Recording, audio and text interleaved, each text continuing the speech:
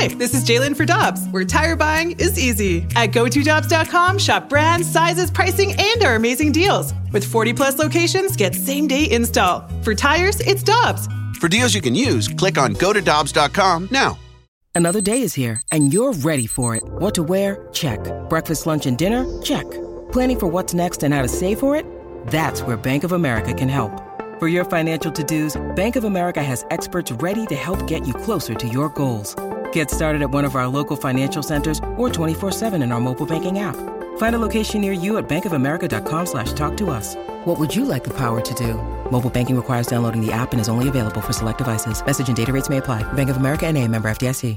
This is the Carricker and Smallman podcast on 101 ESPN.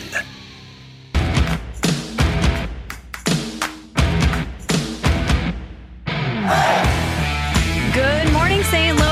Happy Thursday, and welcome into Carricker and Smallman here on 101 ESPN. I'm Michelle Smallman. Randy Carricker is off today, but we have Danny Mac, Dan McLaughlin on Fox Sports Midwest, and of course, Scoops with Danny Mac here on 101 ESPN, sitting in for Randy again today. Good morning, Dan. Good morning. How are you? I'm doing well. Dan, how was your day off yesterday? Well, we were running around kids. We had practices. It was the final off day before the stretch run here. I just feel like we started the season, but here we go with the stretch run, and then hopefully a long playoff run, but it's good just to have baseball back. So that's the way I look at it. Now we're ready for a stretch run with a doubleheader today. So let's go. It's going to be fun. Let's go. As Dan said, big stretch run. The Cardinals open up a 23-game stretch in 19 days today. That's hard to imagine, Dan, that you're going to have that much baseball in the next 2+ weeks. It's great. Doubleheader today. Detroit is in town. Flaherty and Gomber going today. Cardinals need offense. Bunch of doubleheaders coming up.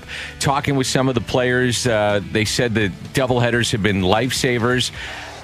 They have been. Yes. And they've saved a lot of the bullpen. They've saved a lot of the starting pitching. But the pitching is starting to come back that we talked about yesterday. And the health of this team is starting to come back. So as long as they get linked out of their starting pitching, they should be fine. The pitching is what has defined this club. But they definitely need offense, and we'll see if they get that today.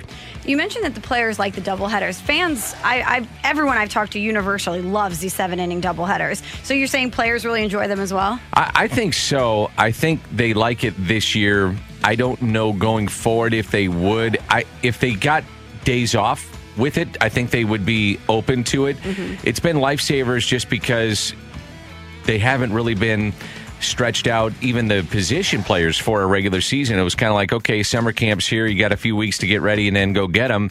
But, gets them off their feet, gets them back home. There's not a lot of off days, and they've been lifesavers for, when I say that, for the pitching staff. So I do think, and generally speaking, the players have enjoyed it, and definitely I think the fans have enjoyed it, because you start with the first inning and there's something on the line. Like the other day, Donaldson hits a 3-run homer and you feel like, you're in trouble. You only have a few innings to come back. So on the flip side, if you're the Cardinals, you get the 3-run homer, and with the Cardinal bullpen, you feel like, well, you're in good shape. So I do think the people, generally speaking, when I say people, fans, broadcasters, and the players, generally speaking, have enjoyed it. I do.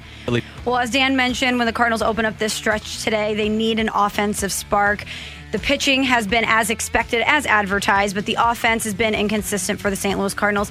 Dan, when you look at some of the players who need to find another gear offensively, who's a likely candidate for you that might be able to dig deep and provide an offensive spark for this team? Somebody from the outfield. It's got to be Tommy Edman, who's been fine. It's Tyler O'Neill. It's got to be, let's say, Lane Thomas, maybe a Harrison Bader. You're hoping for Carpenter. But with all the doubleheaders coming up, I think it's day by day, it's game by game. Now, with the doubleheaders, you're going to see mix and match with the lineup, because you can't just roll out the same lineup every day. If you're Mike Schilt, you just can't do that. You got to get guys off their feet. But I do think it's day by day as you go along with the lineup. So you play the hot hand. If Carpenter gets hot, he plays. If O'Neill is hot, he plays. I know a lot of fans that are listening will say, well, Carpenter has been struggling, and you're right. But if a lot of it is dictated if a outfielder is hot, then Tommy Edman goes from the outfield to third base and Carpenter sits. But if an outfielder is not hot, Carpenter plays. So it's a rotation of guys, I think, that you just mix and match. And if somebody stays hot, they stay in the lineup. I think that's how that Mike Schilt plays it day by day. Yeah, in this stretch, you definitely have to play the hot hand. But you mentioned the outfield, and even though this is such a short season and it feels as if we've just started, it got late quick for a lot of these guys. And I know for some of them that they haven't got maybe the consistent playing time that they would have liked to get in that groove. But it seems like one of these guys in the next few weeks is really going to have to show you something emphatically that, hey, I'm going to be somebody that you can write in maybe marker next year. I think Tyler O'Neill has got roughly 100 at-bats. I think it's, let's see, I'm thinking off the top of my head, Lane Thomas around 30 at-bats. That's not really fair. Bader has been up and down because of the migraines. He's, 50 or 60 at-bats? That's not easy, to sit there and say that, well, did I get a fair shake? But, the organization knows these guys. And, I don't want to put the cart before the horse, but to say that we don't know them and didn't get a fair shake, well, you kind of do. You train them in spring training. You've seen them in the minor leagues. You've seen them in summer camp. They're going to get a run for the final couple of weeks of this season.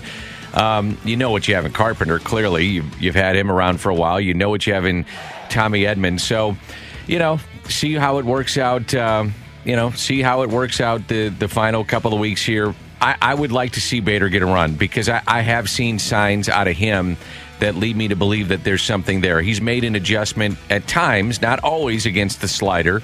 O'Neill is going to walk into a home run or two. Lane Thomas is streaky. They're all streaky. But, again, let's see if one of them steps up. And if they get hot, they play. If not, they sit. And that's the way I think that they go looking forward to the next couple of, 2.5 weeks of this regular season. I would love to see Tyler O'Neill be that player to get hot because you've seen signs from Harrison Bader. You know what he's going to give you defensively. Lane Thomas, as you mentioned, hasn't really had the sample size that we would like to see this year. But, last year he was putting together a good string of things before he got injured. But with Tyler O'Neill, you kind of wanted him to be that offensive spark for this team. So to me, when I'm looking at these outfield options, thinking hopefully maybe you'll get a Dexter Fowler back, maybe a Dylan Carlson will come back. This is really Tyler O'Neill's opportunity, in my opinion, to show everyone what he can do. Absolutely. And you think about the first week of the season, he was fairly locked in. He had the 3 home runs, or a couple at least, and he provided you a little protection behind Goldschmidt, and he gave you. And that's something that this club needs. I mean, this is a team that does not hit for a lot of power. I mean, look how they scored runs in Game 2 of the doubleheader. It was with a couple of hit by pitches. It was a walk. It was a pass ball. It not generating a lot of offense. Now, they did score 5 runs, but it wasn't with power. They need power. And to your point, Michelle, O'Neill does, if he's right, hit for power. So what happened over the weekend? He had a couple. It was a guy that hit an opposite field home run. I'm with you. I mean, if he's a guy that can give you something, then now you got, you can roll the lineup over a little bit, get back to him, and he gives you something. So, yeah, to your point, I would love to see him get it going. A lot of it, though, is dependent on having games. Like, if you had longer runway, to use Mo's term, you would be able to at least then say, okay, my guy, whoever that is, has got, let's say, a 2-3 week run, and he's in a rut. Okay, we're in May. So what? Now we got, April, May, June. Well, June he gets hot, right? Mm-hmm. He works those things out. He works with Jeff Albert. He works with the team, and he sees what he's doing on film. You don't have that time, and that's why you got to ride the hot hands, and that makes that job difficult, but that's part of the oddity of 2020, but I like your idea. I think if O'Neill plays every day, maybe he finds something. When I was watching him last week, at times, he just seemed lost, completely lost. But I am seeing signs of him starting, to your point, come back and giving you something in that lineup. You mentioned the shrinking runway.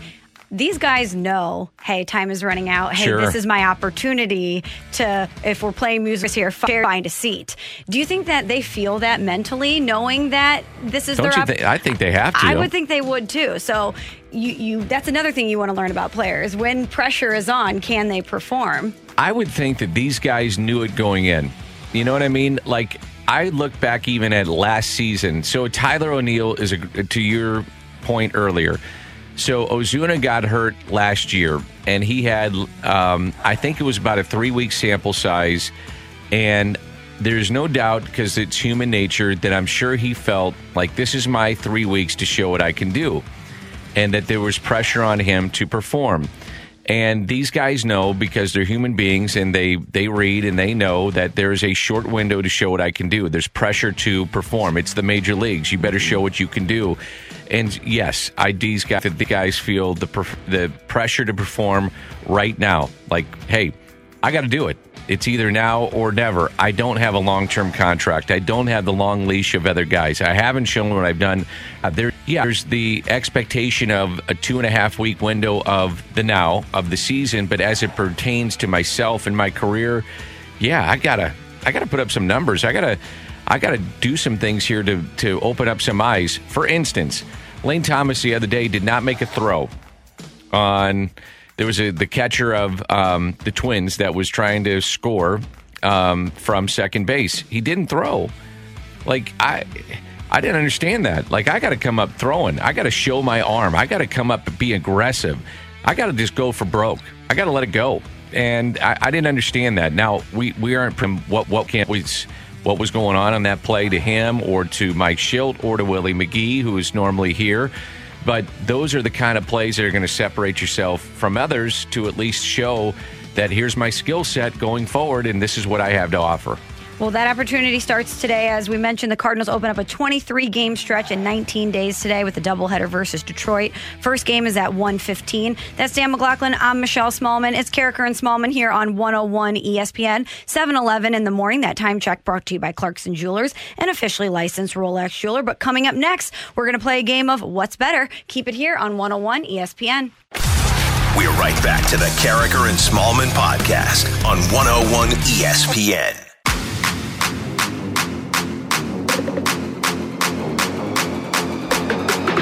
Welcome back to Carricker and Smallman here on 101 ESPN. Dan McLaughlin in for Randy Carricker today. I'm Michelle Smallman. Great to have you with us.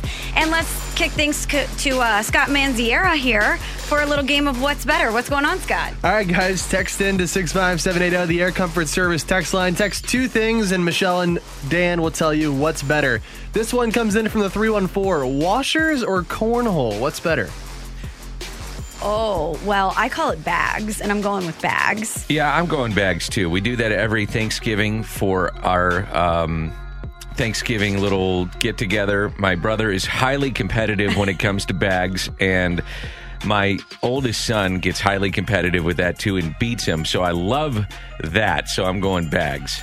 Bags is such a summer game, too. It's just, I mean, not that Washers isn't, but to me, you get out the bag set, you play bags with your friends. It's like a rite of passage in the summer. Totally agree. Every single family function that I've gone to for my girlfriends, they're huge bags and Washers players, and these guys are elite. I mean, they're so good. It's highly competitive, man. I'm so bad. Like, I feel like I was average when I showed up, and I just get crushed, so nobody wants to be on my team. It's pretty embarrassing. You need to practice, Scott. You can't embarrass her like that. I know. Not until you're married. That's right. You got to take it on the chin when you're the boyfriend. That's right. All right, from the 314, what's better, college football tailgating or BPV before a weekend cards game? College football tailgating.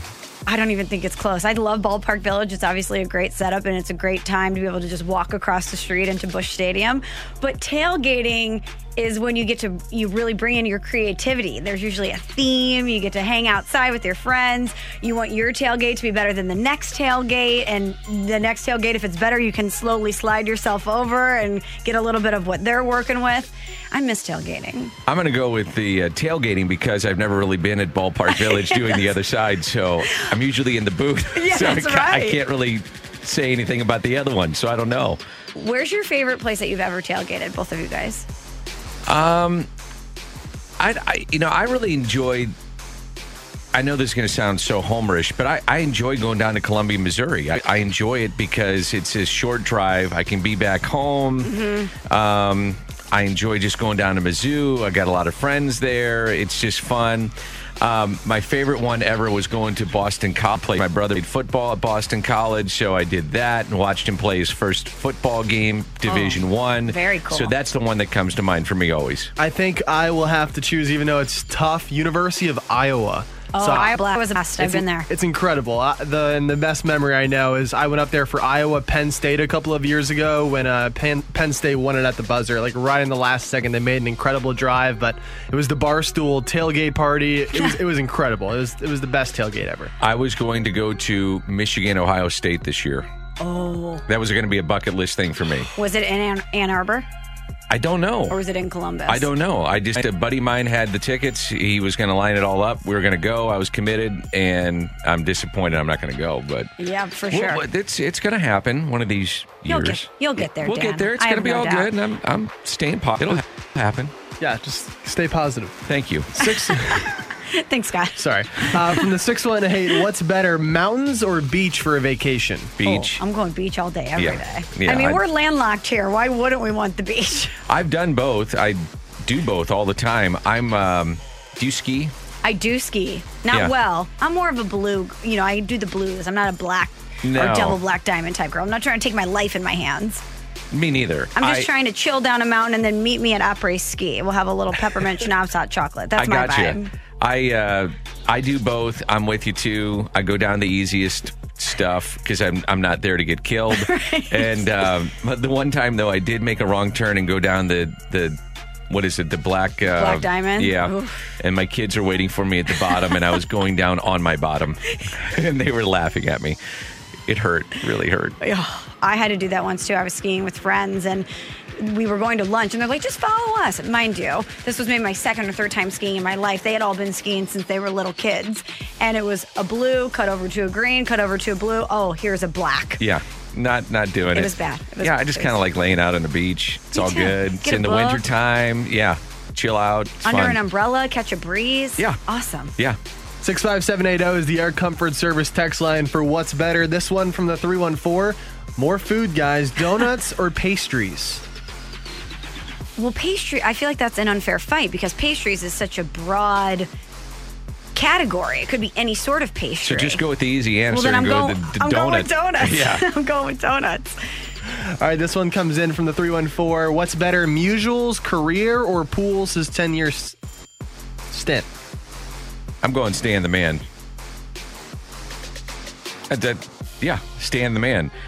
And I'll say that just because I'm going to be a homer, and he spent the entire time here in St. Louis. Mm-hmm. Now, if you were going to go the entire time that he was here, if Pujols was going to spend the entire time in St. Louis, and he's on the cusp of 660 home runs, then we'd have a different conversation.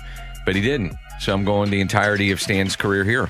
So am I. I think, if you look in totality. Yeah. And it's kind of, again, an unfair fight because Albert is still in his career. But when you look back at the career of Stan Musial, there's really no holes in his game. No. And you could make the argument, even though Albert has had an unbelievable career, especially his time here in St. Louis, you could argue you'd like to change, maybe. Well, I would say that the 10 years that he had here would be put up against, you could make the case it's the best 10 years of a right-handed hitter in the history of baseball before it's all said and done. If you put it up against anybody, it's maybe the best 10 years ever. That simple. This one from the 636. What's better, a best-of-3 series for the playoffs for the Major League Baseball or the winner-take-all wild card games? Michelle? I kind of like the best of 3. I do too. I think going forward, though, you have to have a best 5. I think that if you're the Dodgers and you're going to win out of a 60-game season, 44, 45 games, and you drop to a 3, it's awfully tough pill to swallow. That's why I like a 3 out of 5. Mm-hmm. But this is an odd season anyway, so tough. That's just the way it is. Right. I mean, you can run into hot pitching and drop 2 out of 3, and home field advantage this year doesn't really matter because there's no fans. Now you get to stay at home, so you'll play at Dodger Stadium, but does it really matter? Not really. And you run into 2 guys that are red-hot pitching. I mean, Cardinals could be, let's just say for argument's sake, an 8 seed, and they get Jack Flaherty and they get Adam Wainwright on a full day's rest. Let's just say for argument's sake. Could happen. Or the Cincinnati Reds get in and they get Sonny Gray and they get Trevor Bauer. Could happen. Good luck. Good luck, right? Yeah, you could lose. That's the way this thing works. This one from the 636. What's better, a 29-9 game like we saw last night in Atlanta, or a 1-0 game? 1-0 game. Not even close. I don't know. I might go 29-9 just because it's so rare. That was a 4-hour. I was surprised. I think, and Scott, you can look at this. I was looking at time of game, which I was shocked at. It actually, I thought it was going to be like a 5-hour game. It only was like 4 hours and 10 minutes, which shocked me. Or 4 hours and 15 minutes or something like that. 4 hours, 14 minutes. Yeah. Wow. I thought it'd be like a 5-hour game. Right. That's not baseball. 29 runs. Was it 29-9? Or Hey, I'm in for 29-9. So am I. 4 hours, 14, and 29-9? You're telling me that is better than a 1-0 game? Yeah, No. I'm in for it. How No, many what do 1-0 you- games have we seen? What are you guys, 7? Come on, man.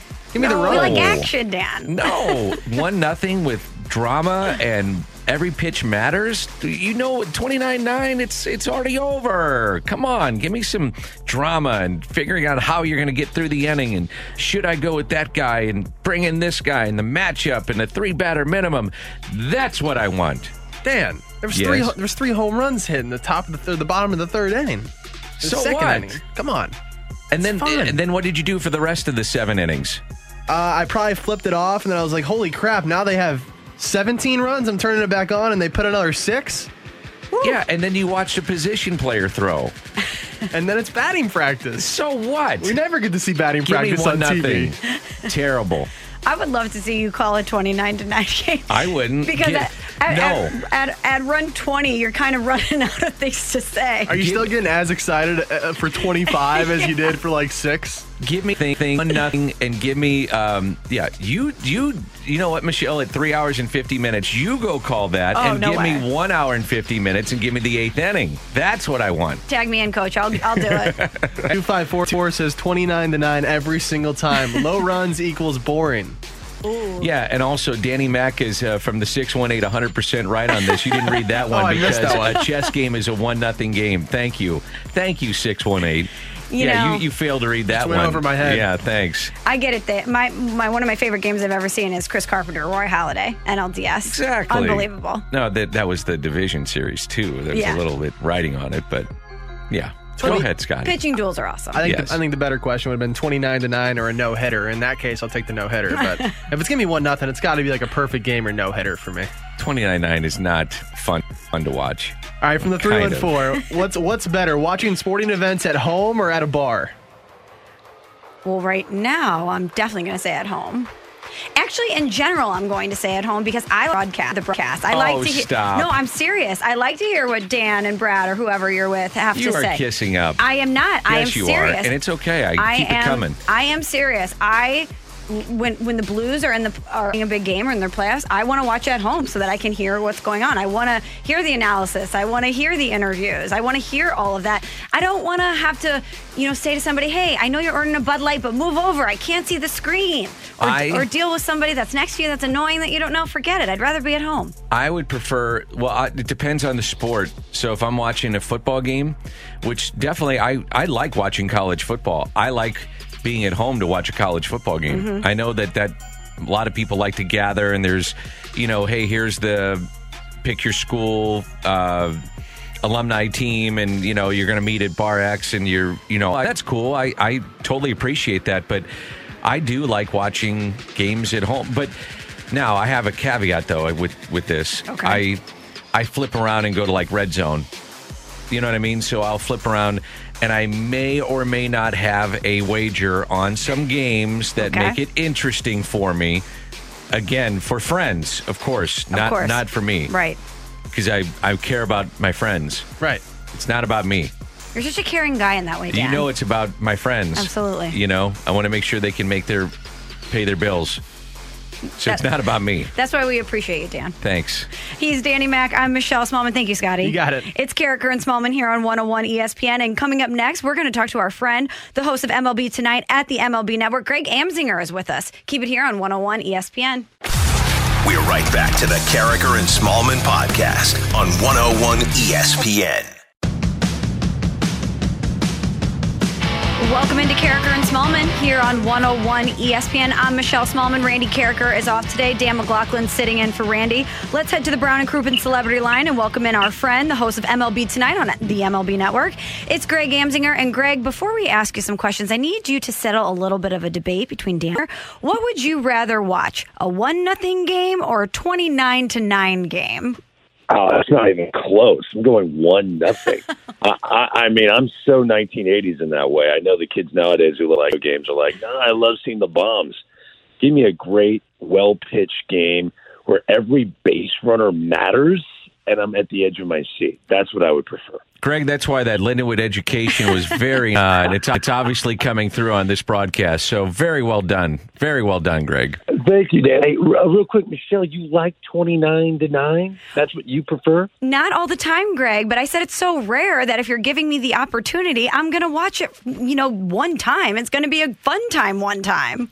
The only reason I'd be entertained is to see which position player could strike a big leaguer out, because that's what's inevitably going to happen in a game like that. That's what I said, too. Position player, that's the only thing I get excited to watch in a blowout like that. Hey, Greg, good to hear your voice. Let me ask you this. What's the general impression of what the Cardinals have been able to do? They had the 17-day layoff. I know you love the Cardinals and you follow the Cardinals, and they've had the closer out. Carlos Martinez just got back. They've got a 39-year-old that's been arguably their best pitcher. Let's see. Who else has been out, guys? Let's see. KK's out. Dexter Fowler's out. Who am I missing? There's some other people that have been out. Cody Whitley's out. Yeah, Cody Whitley was out. He was high leverage. There's somebody else out. It doesn't matter. So, and now they're they're 2.5 out, are in front of Milwaukee for the playoff spot, or in front of Milwaukee for a playoff spot. So, what's the general impression of what the Cardinals have been able to do? Because I find it amazing what they've been able to do. I completely agree with you. I look at 3 managerial performances that stand out. I make that 4. I think Montoya in Toronto, basically Buffalo, has been incredible. When a team can't go home, play any real home games, what Joe Girardi did with the Phillies, missing so many games, they couldn't. I mean, I think they played 5 games the first 2.5 weeks of the season. They couldn't even get their mojo going. He's got the worst bullpen in the sport. And then I put Mike Schilt and Don Mattingly together, experienced through COVID, and with their players out and dealing with the serious matter of it. Don Mattingly going through almost 60 players through not even 40 games. So that's just, to me, remarkable. We'll never see that again. At least I hope we never see that again. But Mike Schilt is a terrific manager, and he's kept the spirits up of this team. You lean on experience. It's the one thing that I've come to I've got a theme going right now, and Javi Baez brought it up, and Dan, you might agree with this. Young players, young hitters, when all they've known is the video technology to an evolution per at bat in a game, they're struggling without that. And to talk about veteran players, Paul Goldschmidt is hitting. Yadier Molina at this age is still hitting. The experienced player who didn't lean on it when they got into the big leagues are thriving at a higher level than a lot of these young players. It was their binky for a while. So I think when you have veterans, it's help you in a season like this for multiple reasons. Leadership, obviously, is something that doesn't come up in analytics, but what Adam Wainwright has done for the rotation is tremendous. On his birthday, throwing that complete game was awesome to watch. But it's the grittiness of this team that I think is standing out. And I think nationally, we know the guy was the manager of the year, but Mike Schilt's getting a lot of credit. He's getting a lot of credit for just steadying the ship this year for the Cardinals. Greg, we talked about the positives with the Cardinals. Let's look at the other end of the spectrum and talk about the Yankees for a minute. I know that they've dealt with a lot of injuries, but it's not just injuries. I was reading an article this morning about Garrett Cole and some of the issues that he's been facing this season. So what do you think has been going on with the Yankees? They're a mess. Offense, they're just terrible. I can't believe it. They've got 3 guys that consistently hit. LeMahieu, Voit, which I think is painful for any Cardinal fans here, but LeMahieu, Voit, and Clint Frazier, that's it. So, to me, the player that stands out, that I'm fixated on this player, so it's probably unfair, but Gary Sanchez is way too talented to hit 135 on the year or whatever he's hitting right now. It's ridiculous how bad he is at the plate. And his blocking of baseballs in the dirt has improved. But, man, I am very leery of when I see him strike out on 3 pitches. For some reason, the next half inning, the Yankees are giving up runs. So I'm wondering if when he's behind the plate, if he really is locked into what fingers he's putting down. To me, he is the number one problem. Beyond the injuries they're dealing with Stanton and Judge and everyone else that they've got, Gleyber Torres has lost the plate, which I think he's in the Javi Baez camp of young players who use video technology as a binky, and without it, he's lost. But Gary Sanchez, he's an out. He's an out, and he might run into one, but Rob Deere had a better chance of hitting 200 than Gary Sanchez. What are you hearing, Greg, about the postseason? So best of 3, first round. We'll have it at the home cities, and then will Major League Baseball officially, or where are we at with that? What are you hearing officially? Well, what I'm hearing is a certain prominent pitcher went into the negotiations and kind of busted up the bubble. And they're still working on it, but they don't have the union on their side yet, Dan, and that is the major issue. They don't believe they need a bubble. This certain player of a certain prominent team, they haven't had any COVID-related issues, but I don't understand why they're not looking around seeing that other teams have had COVID-related issues. So the bubble is imperative. Once you start this thing, it has to get through cleanly. The last thing you want is use Garrett Cole, for example, because we're just talking about the Yankees. The Yankees get in, and the night before deciding Game 3, or let's say the bubble, you get down to the World Series, Game 7, and the pitcher is sick, has symptoms. That's the last thing Major League Baseball wants to have. Oh, man. Yeah. It'd be terrible. So the bubble is imperative. The union's not on board yet. Has a lot to do with the families having a quarantine to be with the players in the bubble, and there's just a lot of red tape. The logistics are still being worked out. It is the number one goal for Major League Baseball is to get this postseason bubble. I'm on board with it. I think anybody that looks at what's happened already this year to a couple teams, it makes so much sense in the world. But at the moment, the union is in agreement. Sitting here in St. Louis, Greg, we're certainly hoping that they take another look at that, But speaking of the playoffs, we all kind of have our eyes trained on teams that might be locked in. But who is a team that might be on the cusp, perhaps a dark horse team that we should be paying attention to that you think might sneak in the playoffs? You're going to roll your eyes at me, Michelle, because they lost 29-9 last night.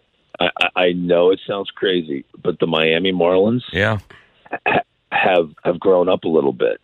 Trade deadline was huge for me. That was a huge moment to watch. I was rooting for it. I was hosting the coverage on our network, hoping that the Marlins would be a buyer, and they went and got the best position player available in Starling Marte. Do I think he's going to make them an offensive juggernaut? No, not at all. But it was a message sent to everyone in that clubhouse that was grinding through this mess of a season for the Marlins that at the moment, with a couple weeks to go, they're in the playoffs. When are we going to say that again if we get 162-game schedules going forward? I don't know. I don't think they have the depth and position players to do this. So to get him into the clubhouse is A. B, most importantly to me, is they have win day now. And any great team that's a surprise, I'll use the Padres, for example. Once Paddock became what looks like an ace, you're like, okay, well, now the Padres can actually put something together. Sixto Sanchez is legit. He's a 5'9", 5'10" right-hander, flamethrower. They got him from the Phillies. This kid is the ace. We've been talking about their pitching for a while, and they've got pitching depth. I mean, for goodness sake, they traded Caleb Smith to get Marte, and I like Caleb a lot. Very talented left-hander. But Sixto Sanchez is the most talented pitcher they've had since the late Jose Fernandez. So I think that is a huge piece to this, that if the Marlins continue to rely on their starting pitching, they steal bases, they manufacture runs. Man, they're old school. Talk about 1-0, 1980. You see guys hit the ball to second base to get a guy from second to third, and then you have Brian Anderson hitting a sacrifice fly, and they're celebrating like he hit a home run when he gets to the dugout. So I'm loving the way the Marlins play. I think it's different. It's fresh. They're using what they have. But the evolution of Sixto Sanchez, to me, is why I think the Marlins will sneak into the postseason. I'm going to wrap it up with this, too, and I know we're maybe putting the cart ahead of the horse here, but what are you hearing about what may happen next year with spring training and the different options that are out there for fall baseball and the beginning of the season, with or without fans? Do teams train at spring training sites? Do they go to their home cities? All the different things that are out there. What are you hearing about what may happen with baseball next year? Because really, the reality is, Greg, we're not that far away. I know. You're absolutely right. It's stuff that we've been inquiring. I mean, I've got all my insider buddies. Like, I swear my name pops up on their phone, and Ken Rosenthal's annoyed when he sees Amsinger calling him, because I can't get enough of this stuff. From what I hear, Dan, the chances of spring training being the conventional spring training look good at the moment. To me, there's 0% chance there will be fans in the stands next year. And that's with, let's say everything works out, right? There's a vaccine. Let's say everything happens that we are smiling about. I just think 2021, they're making sure nothing is connected to Major League Baseball in terms of fans getting sick. It's the last thing they want. So no chance there are fans stands this next year, even if there are 81 home games in St. Louis. They're going to be extremely cautious. They are going to try to do something unique. I don't see everyone being in Florida. I don't see everyone being in Arizona for spring training. I think home cities will be the way to go. No fans at all, and that's just the tip of the iceberg. Like even the schedule might be tweaked in unique ways that you never thought we would see before. So they are already discussing the 2021 season because, like you said, it's right around the corner. Wow, great stuff as always, Greg. Thanks so much for taking the time to join us. We'll talk to you next week. You got it. Good to hear your voices. Take care, guys. See you, Greg. That's Greg Amsinger, MLB Tweets of Night on the MLB Network. Coming up next, get your texts into the Air Comfort Service text line, 65780. It's Take It or Leave It. That's next here on 101 ESPN. We're right back to the Carricker and Smallman podcast on 101 ESPN.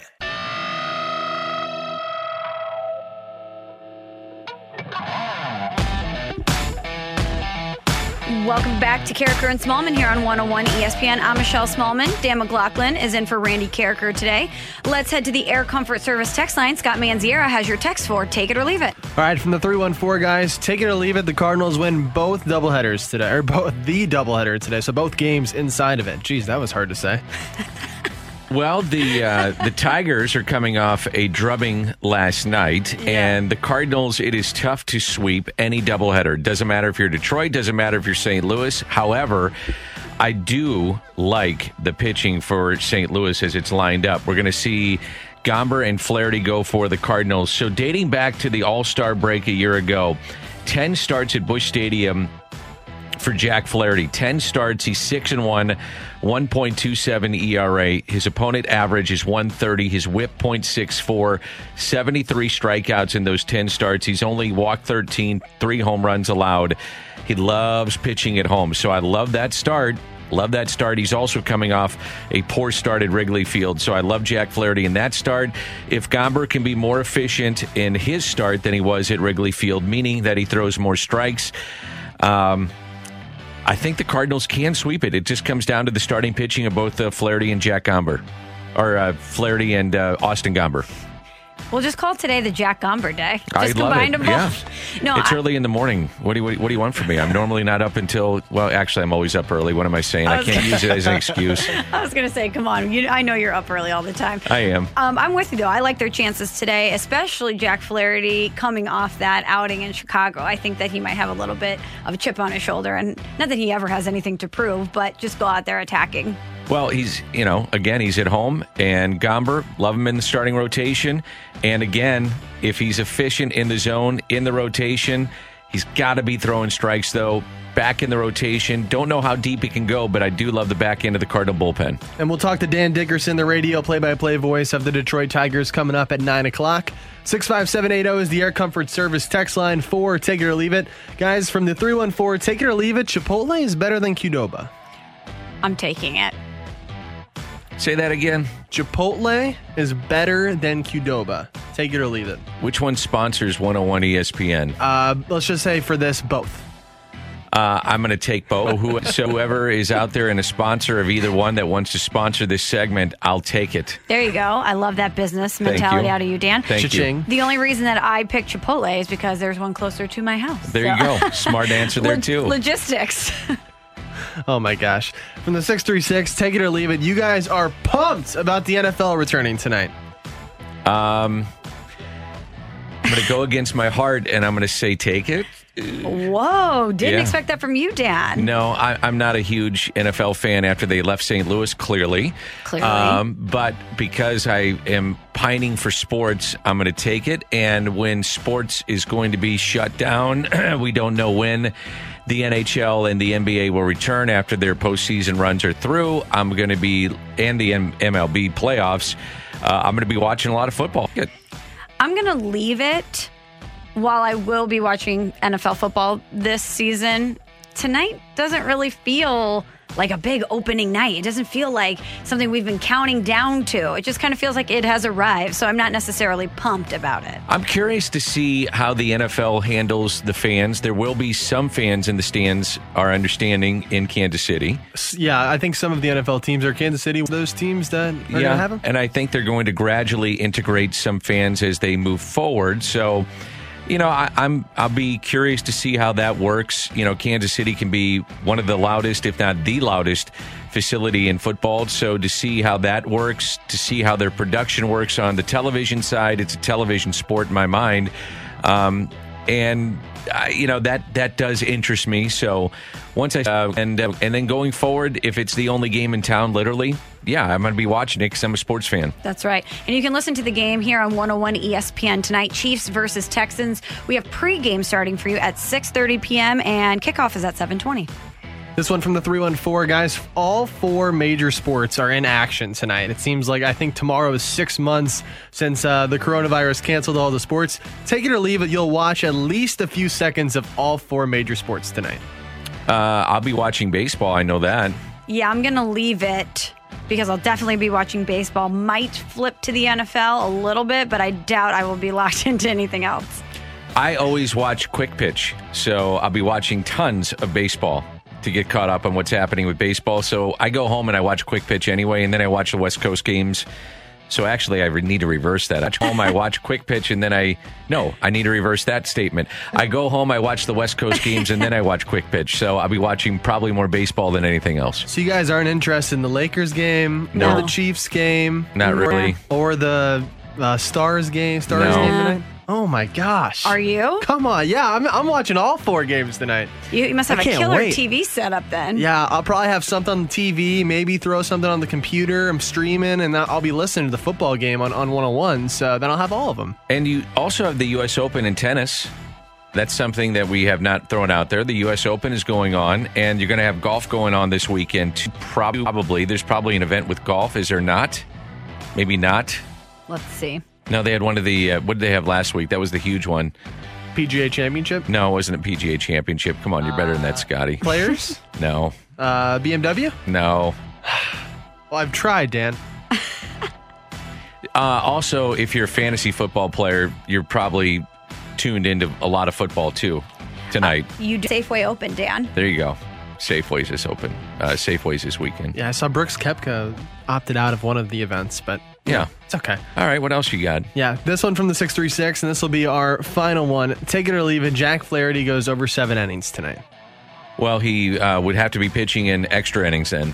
That's true. It's a double So header. how about a complete game? I'm going to leave that. I'm going to leave that too. It's a good call, Dan. Thank you. Thank you, Scotty. Yeah, you got I appreciate it. FedEx was last weekend, by the way. There you go. Yeah. Well, coming up next, we are going to talk some NFL with Mike Tannenbaum of ESPN. We'll talk to him about the opener of the NFL season. Keep it here on 101 ESPN. We're right back to the Carricker and Smallman podcast on 101 ESPN.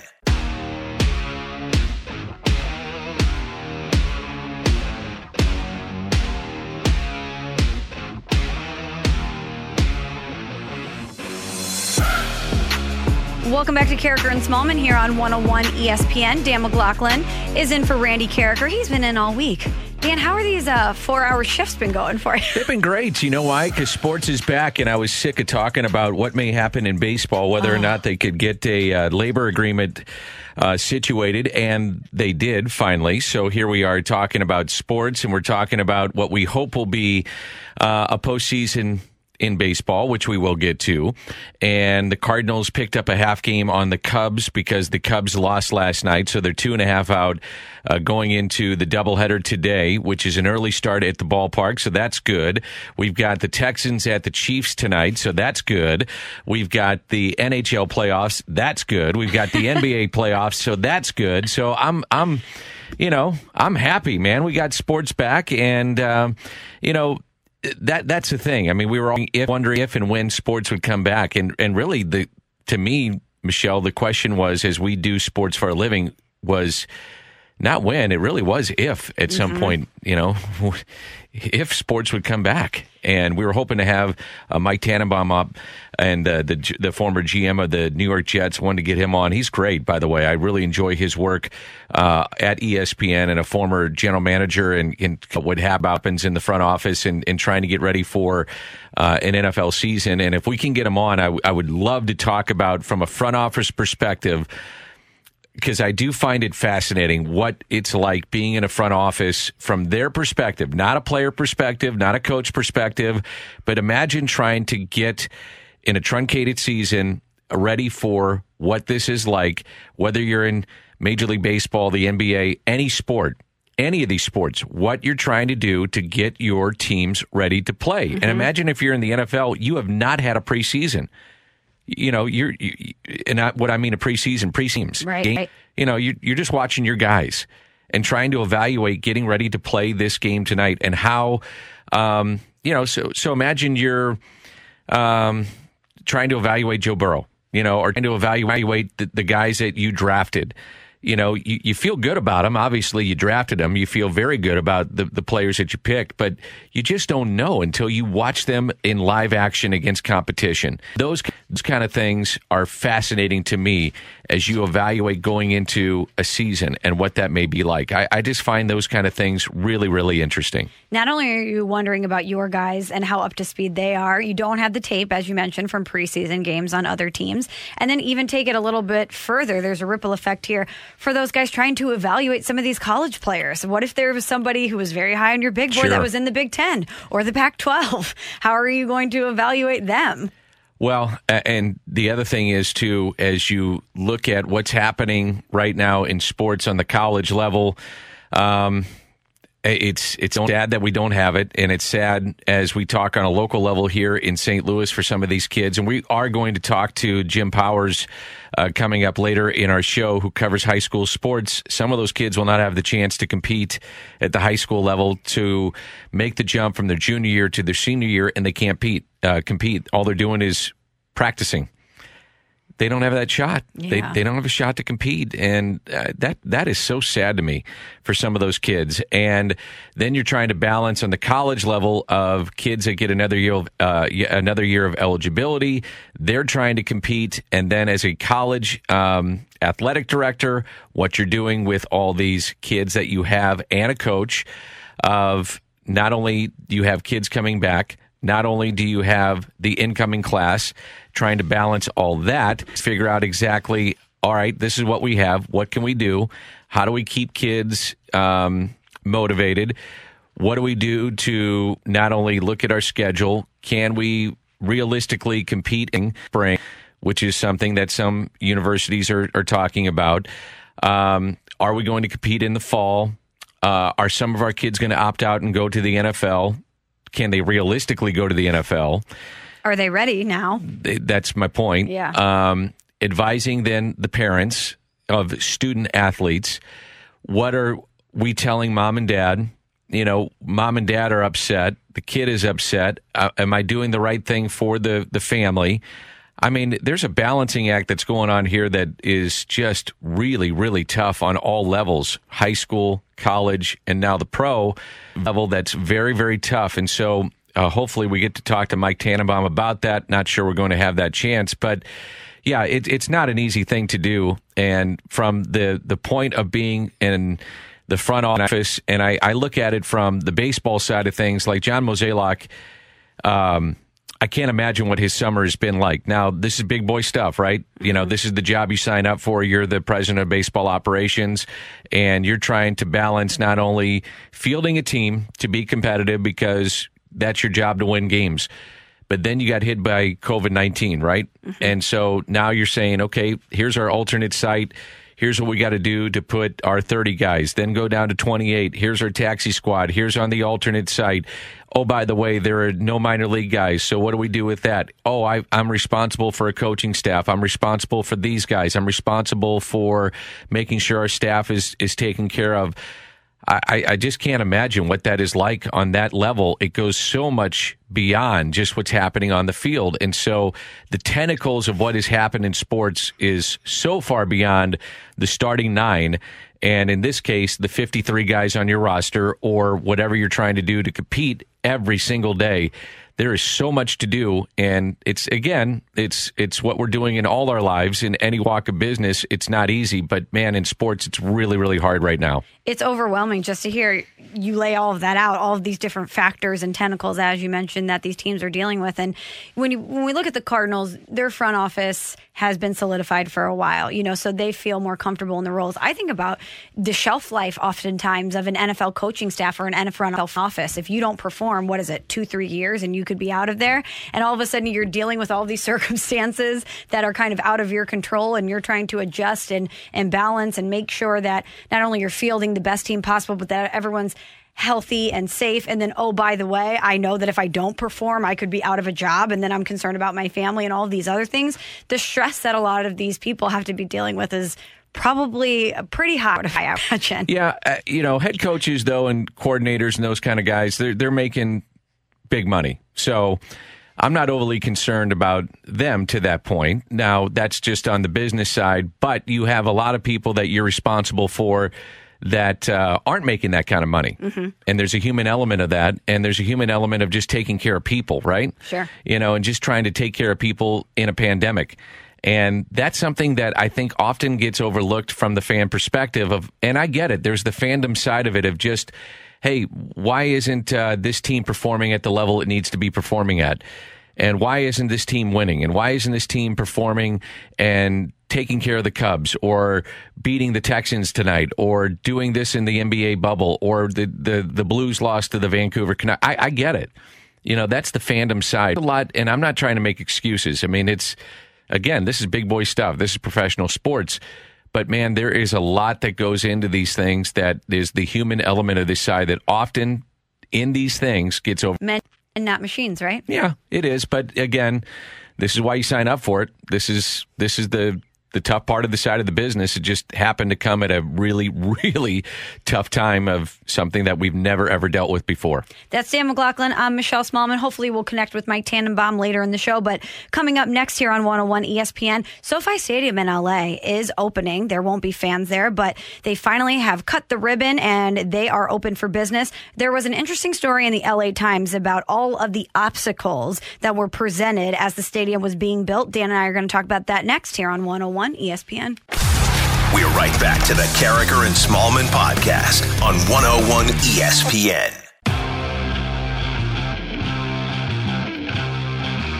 It's Carricker and Smallman here on 101 ESPN. Randy Carricker is on vacation, the voice of the Cardinals on Fox Sports Midwest. And, of course, you hear him on Scoops with Danny Mac Monday through Friday here at 10 a.m. Dan McLaughlin is in for Randy. And, Dan, over the weekend, there was an interesting story that came out in the LA Times about SoFi Stadium. Of course, we know SoFi Stadium is Stan Kroenke's project after he ripped the Rams out of St. Louis and moved them to LA. He's been building the stadium for quite some time.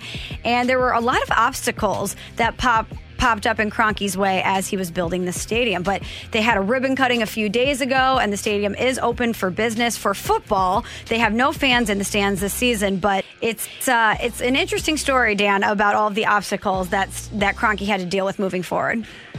Yeah, I mean, let's see, between November 2016, February 2017, they had 15 and a half inches of rain, so that left, 12 to 15 feet deep in the excavation site that at times resembled a lake, so the water had to be pumped out each time.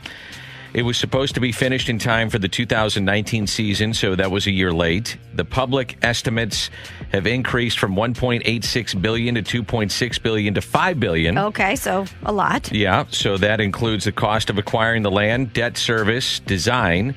You had building the NFL media headquarters adjacent to the stadium, scheduled to open next year, and a host of other items that would be there. So the actual cost might be higher. They have had, unfortunately, some folks that worked on the stadium that passed away on the site, which is horrible. Right. And so, this has been about as bad as it could go. I mean, clearly, it's about as bad as this thing could go. So the cost is going to be wind up being over $5 billion to the NFL and Stan Kroenke in this key situation. And now you have a situation where it's a pandemic and no fans allowed in the stands. As I look at this too, I've got to wonder about the future of this going forward, where if you can't allow fans in the stands, and just wondering about the appetite for fans once you do allow fans in the stands. Where do you go with this? Right. Anything that could have gone wrong for him in the building process seemingly did. And now you're right. In phase 2 of this, they were supposed to have all these concerts to kick off the opening of the stadium. Taylor Swift was canceled. I think there was Kenny Chesney was supposed to be there too. Right. Then you have the NFL season kicking off, no fans in the stands. And to your point, he built this conglomerate out there, this compound with shopping and restaurants and the stadium, and NFL media headquarters are going to be there. But I think our habits as a society have changed in that way. I don't know, even when there's a vaccine, if there's really going to be the appetite for people to not only drive all the way out there and pay all of this money to see a football game, but to shop around or to eat with their families. I just don't know if people are going to have the capital or the desire to do things like that anymore. I think they will. You do? I do. I think eventually that once we get back to a sense of normalcy, I do. I actually do. Yeah, I do. But when it's eventually, will this still be the shiny new toy? I don't. I know, like Jerry's World was what, 2009? Is that right? 2009, he went up. But yes, 2009. It's a different climate, though, when you're talking about the Dallas Cowboys as opposed to what you have in L.A. Mm-hmm. You think about L.A. and it's just the community's different. It's ocean, it's different things to do. You can go to the beach, you can have different things to do. I don't know if there's the appetite, because it's never been there before, to say the thing to do on a Sunday afternoon, let's go to a football game. In Inglewood. Yeah. Now, visitors may make that trip. If you're playing the Green Bay Packers or the Pittsburgh Steelers come in, or Team X comes in, it may fill up with the visiting team. And the NFL wanted to have it be a priority to be in that community, obviously. And now they've done it with the shiniest toy in sports. I just don't know if the NFL is going to have what they wanted there in terms of being for the home team setting. I don't think that's going to be the case. But yeah, I think people will eventually get there, and that's fine. I mean, it is what it is. He built it. They've got it there. The thing that I think you have to look at is beyond football. So you've got the Olympic venues, you've got concerts, you've got other things that will supplement the building that you have to look at beyond just football. And to the greater picture, or the greater point, is will people congregate and will people come together? And I do think people will. Initially, it's going to take some time. What's the appetite for it? Maybe not initially, year 1 or 2. Once a vaccine hits, will people congregate? Time will tell. But I do think people will go. I do. I think people will go, but when it's Jerry's World and it's the Cowboys, things are bigger in Texas. This is our cathedral for our church. That is football and the Dallas Cowboys. It's different. It's more of a pilgrimage for people in Texas to want to go to Jerry's World and do that. The appetite for the Rams and for the NFL has been lackluster since the team moved back. And I think that the NFL They won't say it publicly, but I wonder if they're wondering, hey, we just spent all this money, or Stan spent all this money building this, and what's it going to allow to come? Are they going to be rowdy? Are they really going to care? Is it going to be half full for Chargers games or half full for Rams games? I definitely think for the Chargers it will be. You know? Yeah. It's just not a great look for the league to build this massive $5 billion building and have kind of the collective, perspective be, all right. Yeah. But the thing is, you're going to have visiting teams that come in. You'll have the opposing crowd louder, which is fine. And at this point, does the NFL really care? They got their building. You're right. They got their building and they got their team there. They moved the NFL media headquarters there, which is what they wanted. And they got their guy to do it, and they didn't have to use public funds. The state of California didn't have to chip in. They got their guy to do it. And that's all that they wanted. They got their puppet to do it, and that's all they wanted. So It happened. And to the greater point, like I said, he can offset a lot of that stuff with the Taylor Swifts and with the Kenny Chesneys and with the Olympic venue and with the other things that will be there. I mean, it's a magnificent building. There's no doubting that. I mean, $5 billion stadium. My God, it better be. it's huge. And so he got it done, and it came at an enormous cost, enormous price. It's a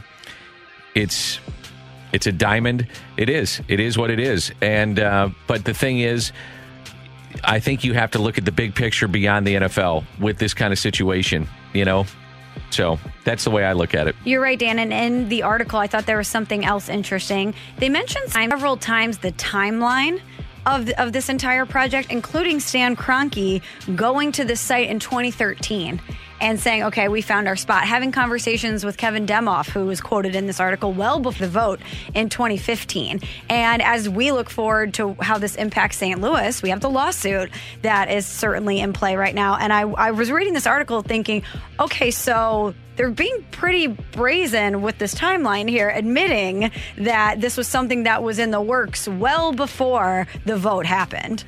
Yeah, well, that's going to come out in the lawsuit. And when you have those guys under deposition, and that's going to come out, and that's going to be a part of it, good luck. So they're going to be in trouble. And unless they're going to lie under oath, good luck. It's going to come out. So, but at this point, they're down that road, and Kroenke's now $5 billion in his pocket. But again, the NFL made their bed. They're going to have to lie in it. That's the way I look at it. That's Dan McLaughlin. I'm Michelle Small. Tannenbaum. Mike Tannenbaum is going to join us at 8:45. But coming up next, it's going to be another Danny Mac edition of The Fight. We will have that next for you. Keep it here on 101 ESPN. Welcome to The Fight on Carricker and Smallman. In the red corner, a listener. And in the blue corner, the undisputed king of morning drive. Please welcome Randy Carricker. Welcome back to Carricker and Smallman here on 101 ESPN. I'm Michelle Smallman. As you heard in the open, normally it's Randy Carricker that competes in the fight. He is on vacation, so it's going to be Dan McLaughlin taking on our challenger today. Before we welcome in our fighter, Danny Mac, ultimate teammate, brought in the entire squad pumpkin spice lattes today. Yeah, we really haven't gotten a chance to talk about it. I texted back somebody that remembered on the text line. I'm like, Danny Mac's the best. It's been enjoyable. I don't know about you, Michelle, but I haven't had coffee since I've been back here for 2 months. You haven't had coffee I haven't in 2 had coffee. months? No. What? You Yeah. see me pounding coffee every day. What do you mean? I don't know about you. You watch me pound it every day. I'm like literally jolted with energy right now. Like I feel like I don't even know what to compare it to. I mean, it's incredible. Rocket fuel? I'm like wired right now. Yeah, it's palpable. I feel you. You're jittery over there. I am jittery 100%. So you're telling me that you come in here every morning, no coffee? Correct. Wow. I did coffee when I was in San Antonio a couple of times, and it did not go well. No, Randy does no coffee too. I drink it like too fast, and then and my stomach hurts, and it's a whole thing. You guys are built different. I don't know how you do it. When I wake up in the morning, when that alarm goes off and it's pitch black outside, I crack one eye open and I'm thinking, how quickly can I get to the Keurig? I'm like slapping myself. I'm like, all right, time to get up. Wow, okay. Don't miss the alarm. Well, I'm glad that you're enjoying your pumpkin spice latte. All right, well, let's welcome in our fighter today. Matt is with us. Good morning, Matt. Good morning, Michelle. How are you? I'm on about my 4th cup of coffee. Respect, Matt. How do you take your coffee? Just black. I love it. You know, it seems like you're all business, not only with your coffee order, but with this fight today, okay? Well, we'll see about that. All right, Matt, are you a baseball fan? I am a baseball fan. Okay, good. Well, you're in luck because it's Danny Mac as your opponent today. We have an all baseball fight again. So let's get things going. Question number 1, Matt. How many times did Bob Gibson lead the league in strikeouts? 1, 2, or 3? Let's go 2. All right, question number 2 for you, Matt. Whose dramatic home run caused Cardinal announcer Jack Buck to scream, "Go crazy, folks, go crazy"? Ozzie Smith, Jack Clark, or Willie McGee? Ozzie. You knew that one right away. All right, Matt, it is Paul Goldschmidt's 33rd birthday. Happy birthday to Paulie G. What pitcher did the Cardinals send to the Diamondbacks in that trade for Goldschmidt? Was it Zach Gallen, Luke Weaver, or Mike Leake? Leake. All right, and your final question, Matt. What was the longest playoff drought for the Cardinals since the year 2000? 2 years, 3 years, or 4 years? Let's see. They didn't make it in 7, 8, 9. They did make it 9. I'll go. Was it 2, 3, or 4, you said? Correct. Let's go 4. Okay. Look at you, Randy, over there, counting them out in the years. I love it. Deducing his answers. All right, let's check score here. Okay. Randy gets them right, though. I'm pretty sure I got them wrong. Well, you never know, Matt. You don't know until you get the results here. Scott is bringing Dan into the studio. Here he comes. He's getting ready. Settled in here. Dan, as you get your headphones on, please say good morning, Challenger. Mr. Matt is with us. Good morning, Matt. Morning, Dan. How are you today? I'm doing well. What's going on, man? Just getting into work. Running a little behind this morning. Yeah, where do talk to you guys? Where do you work at? I am a real estate appraiser. Nice. Little family office. Well, you ever think about sponsoring at 101 ESPN? Just give me a call. Yeah, we'll let you know about that. All right, thank you. Dan, I respect the mind games here. Well, Not only do you want to beat him know. in the fight, you're going to get some Well, you got to be aggressive. out of it. You got to be aggressive, you know? I love that. And Dan, Matt is one of us. He's on his 4th cup of coffee already, so. Oh, very nice. Coffee drinker. All right, Dan, question number 1 for you. How many times did Bob Gibson lead the league in strikeouts? Is it 1, 2, or 3? Let's see. It was over 3,000. It's 3,100.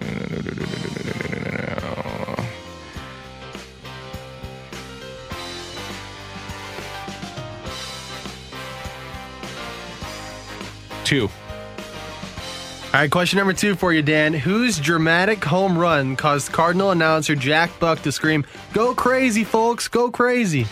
Oh, man.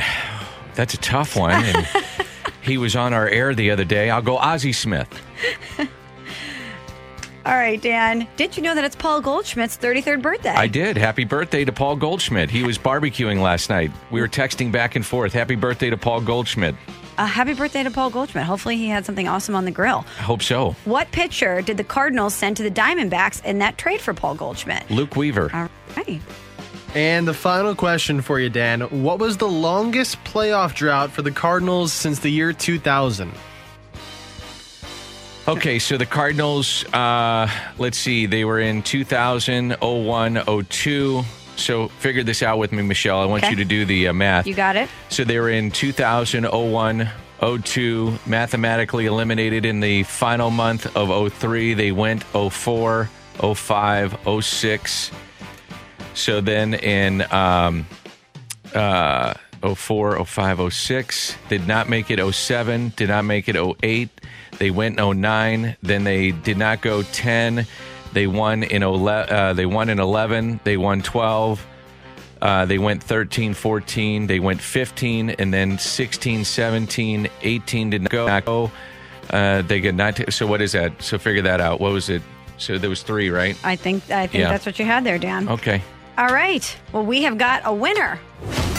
we have a winner and still champion, Randy Carricker. Brought to you by Dobbs Tire and Auto Centers, your best choice for quality tires and expert auto service. Dobbs.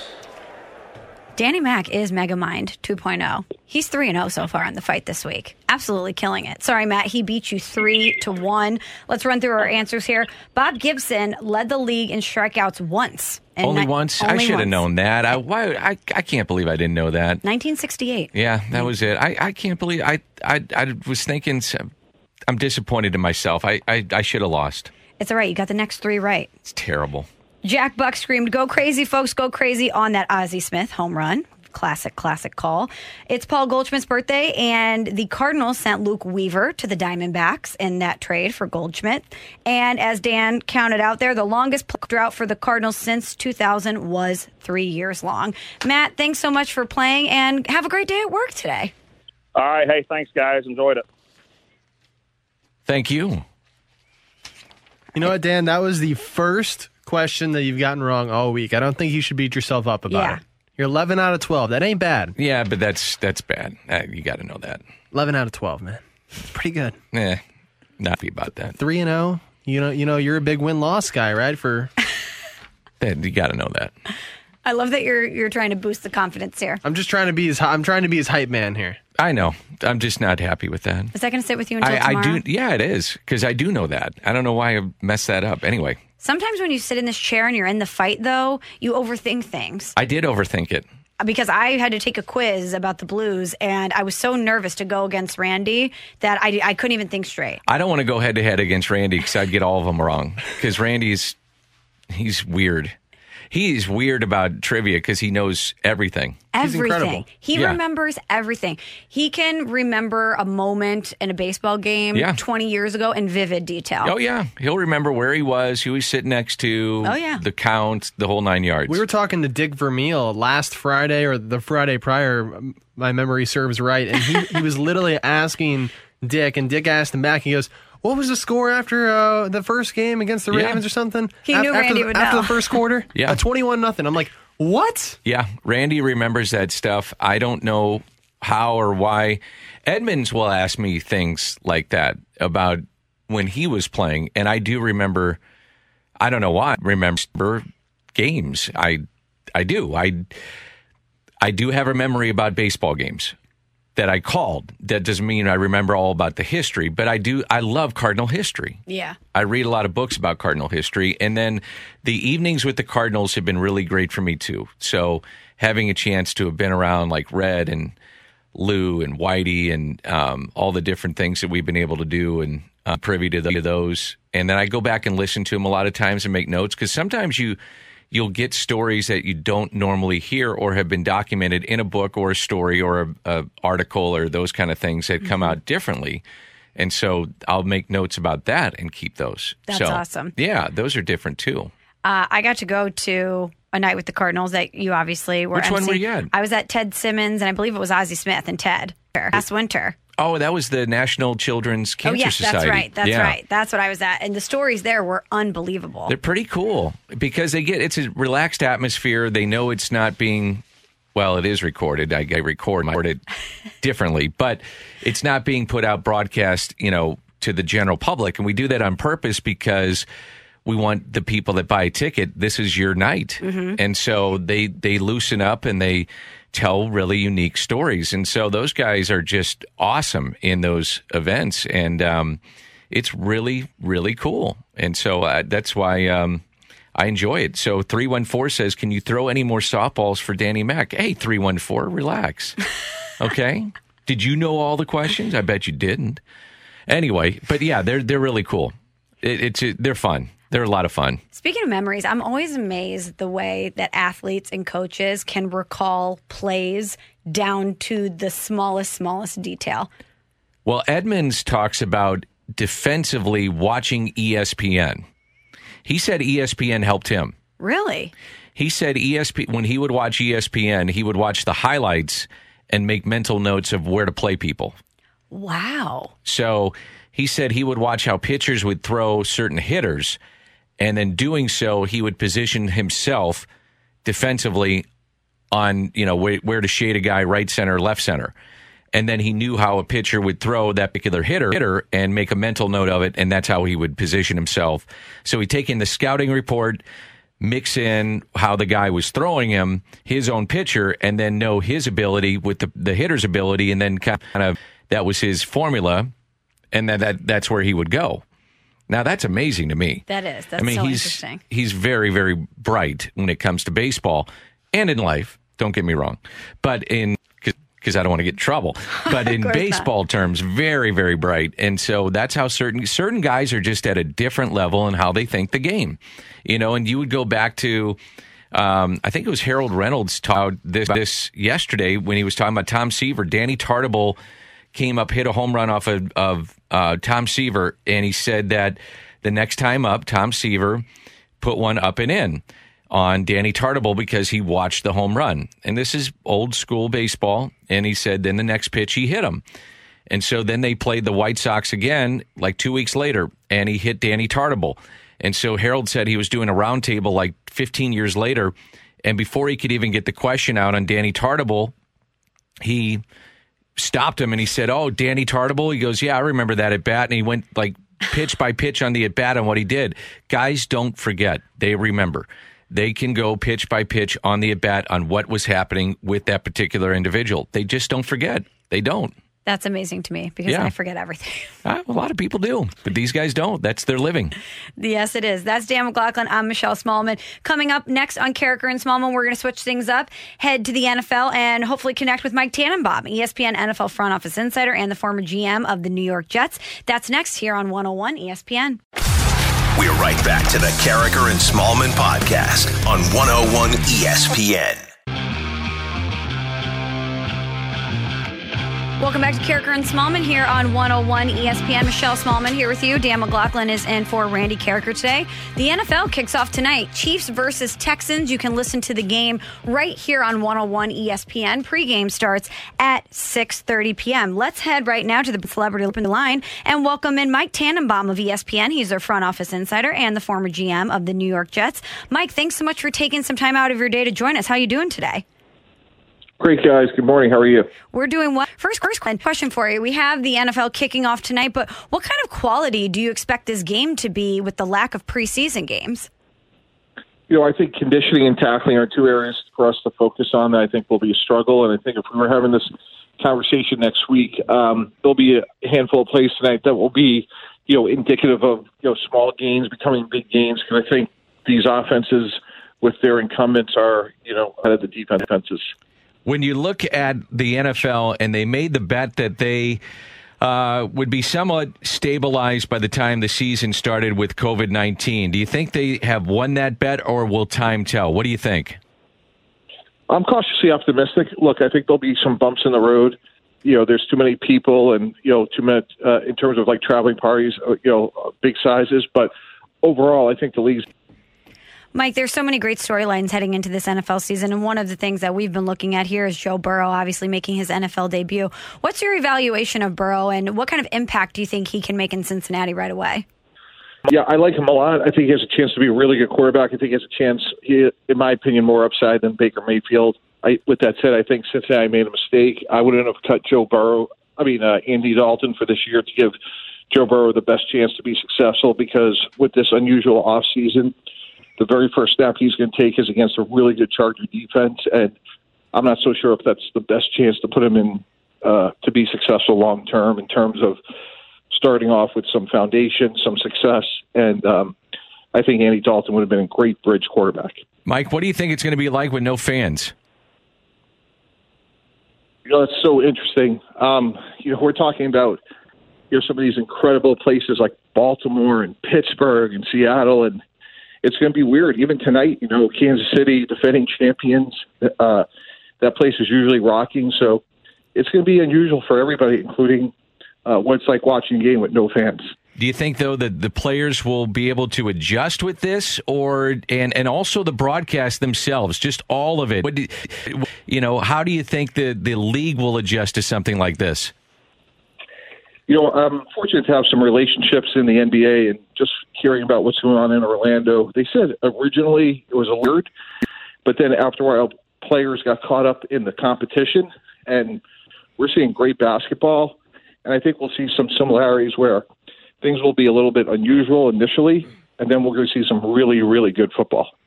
ESPN front office insider Mike Tannenbaum here with us on 101 ESPN. Mike, Drew Brees and the New Orleans Saints have categorized this season as Super Bowl or bust. So if you were a betting man, what do you think? Is it going to be Super Bowl or bust?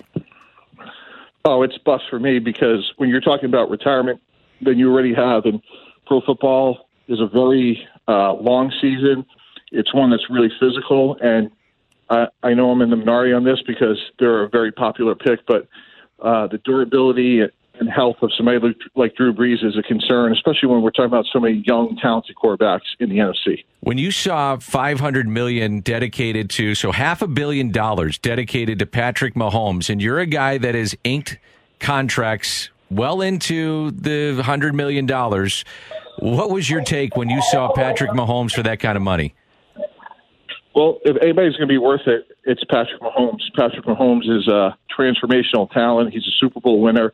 He's young. He's high character. He checks so many boxes. So, to me, made a ton of sense. And look, we'll see if he earns the whole thing. But if anyone has a chance to make $500 million, it's Patrick Mahomes. Mike, it's $500 million with a B. I just want to make sure you got that. Yes, sir. Mike, yeah, it's a lot of money, but again, I think he's worth it. Mike, speaking of contracts, the Rams gave Jalen Ramsey that new deal. And while he's certainly valuable, that's another big contract that they have on the books there. Jared Goff, Aaron Donald, they, of course, had the Gurley deal. How do you think having all of those big contracts are going to affect the way they construct that team? Yeah, I think it's really going to hurt them, especially when you think about they haven't had a first-round pick in a number of years. And I think they put themselves in a tough situation where they didn't extend Ramsey when they made the trade. And when you give up multiple first-round picks, you give a lot of leverage to the player. And I think it's going to hurt them long term. Mike, what do you think? If Cam Newton is healthy, are the Patriots a playoff team? Absolutely. I'm so intrigued by Cam Newton with the Patriots. If he's healthy, I think they win the division. I think they make noise in the playoffs. And I think if we're having this conversation in a month, we're talking about a Cam Newton extension with the Patriots. Are you intrigued with Tom Brady? I am. I think they're going to be a work in progress. I don't think it's going to happen overnight. Football is a game of precision and repetition. And again, similar to Joe Burrow, Tom Brady's first snap's going to be on the road in New Orleans on Sunday. And while I expect them to do really well, I think it's going to be a work in progress. And playing with Bruce Arians is something he's never done before. So while they look great on paper, I think it's going to take a couple minutes, maybe a quarter of the season for them to find their stride. Is he still elite at this level, though, realistically, at his age? I think that's a fair point. I don't think if he has to be elite. I think he has to be a guy that could play point guard and distribute to an incredibly deep offense. So I think he'll be smart. I don't think he'll turn the ball over as much as they've had in the past. And because of that, I think they'll be successful. ESPN NFL front office insider Mike Tannenbaum here with us on 101 ESPN. Mike, what was your reaction when you heard the Chicago Bears name Mitchell Trubisky their starting quarterback? I think they got it wrong, and for the wrong reasons. I've had the privilege of sitting in that seat a couple times, and when you make a mistake, you got to own it, swallow it, and move on. And we just talked about Tampa Bay. They drafted Jameis Winston. That didn't work out. They moved on. They got Tom Brady, and Trubisky isn't good enough. He hasn't been, and Nick Foles is a Super Bowl winning quarterback, and to me that would have been an easy decision, and ultimately your locker room holds you accountable. Do you think, Mike, when we look back at this and we don't have all these preseason games, that the NFL is going to say, you know what, do we really need these preseason games? Now, money aside, it's a money-generating sport. Everybody knows that. But from the physical aspect of this, they're going to say, you know what, this might be a good thing, a blessing in disguise. Boy, maybe it's not perfect, but I think some preseason games are going to be necessary, guys, and maybe moving forward it won't look exactly the same as it once was, but we do need some preseason games. And again, I think if we're speaking on Tuesday, we're going to see some really unusual things starting tonight in terms of quality of play. ESPN NFL front office insider Mike Tannenbaum here with us on 101 ESPN. And Mike, this morning I was reading an article about Ben Roethlisberger, and he said he was really nervous heading into this season, that he was actually going to be shaking like a leaf when he hit the field for the first time. And he obviously underwent that season-ending elbow surgery last September. So what sort of level of play do you expect out of Ben Roethlisberger? Do you expect him to be the classic Big Ben, or do you think it's going to take some time for him to get there? I think it's definitely going to take some time. Again, he's 38 years old, coming off of major surgery, and a little bit like Drew Brees, he's close to the end. These guys have had great careers, money, fame, championships. But if I was in the AFC North, he'd be the fourth quarterback for me. Those other three are young, they're talented, they're hungry. I don't see the same old Ben this year. Mike, who's a team that you think is going to be surprisingly good this season?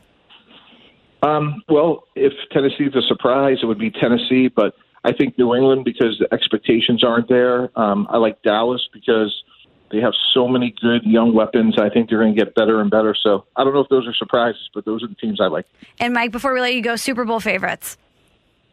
I'm going to go with a repeat. I'm going to go with San Francisco and Kansas City just because returning quarterbacks, play callers, coaches, depth. So those are the two teams I like.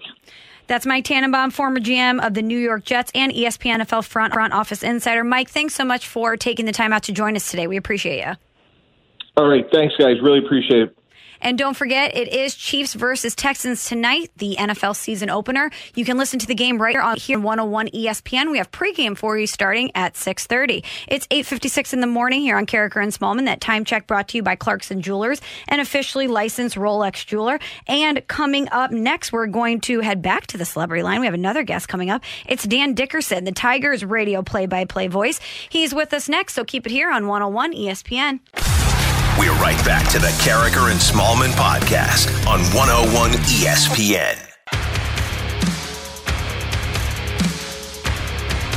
Welcome back to Carricker and Smallman here on 101 ESPN. It's 9:02 in the morning. That time check brought to you by Clarkson Jewelers, an officially licensed Rolex jeweler. I'm Michelle Smallman. Randy Carricker is on vacation today. Dan McLaughlin, the voice of the Cardinals on Fox Sports Midwest, and of course, the host of Scoops with Danny Mac here on 101 ESPN, is sitting in for Randy. The Cardinals have a doubleheader today versus the Tigers. So let's head to the Brown and Crouppen celebrity line and welcome in the radio play-by-play voice of the Tigers. Dan Dickerson is with us. Good, Dan, thanks so much for taking some time to join us today. Absolutely. Love talking baseball with you guys. Well, Dan, last night the Brewers really handed it to the Tigers 19-0. How are they going to be able to turn the page mentally from that one?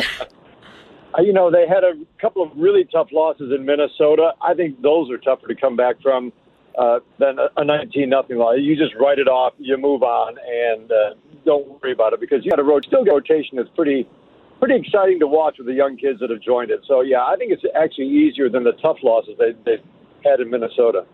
Hey, Dan, always great to hear your voice. Dan McLaughlin here. The Tigers lost 114 last year, but yet you're still in the conversation during a 60-game season to potentially make a run. You never know. How would you summarize what's happened this year with the Detroit Tigers? Boy, a lot has happened, Dan. It's amazing. Yeah.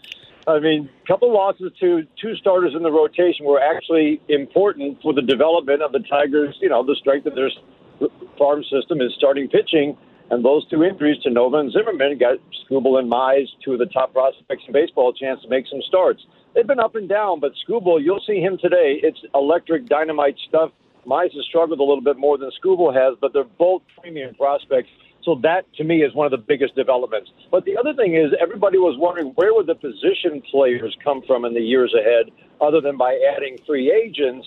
And some kids have stepped up in a big way from the farm system, either a guy that we've had like Candelario, who's been on fire since the beginning of August. They knew he could hit, but he really hadn't for a year and a half. And Willie Castro has come up and done just a fantastic job, now filling in at short. But Goodrum was there. Goodrum got hurt, created an opportunity. Willie Castro's hitting .360, and it seems like he's hitting, at least two line drives, singles, doubles every day. So those are the things that you're looking for. Development of the young players in a year where there is no minor league in a farm system that is now ranked, I think, consensus top 5 in all of baseball. So there's been a lot going on, but a lot of youth right now, both on the position player side and the pitching side. The bullpen is also very young. Dan, what are the expectations for Zimmerman after he's returning from the injured list with that forearm strain? Great question.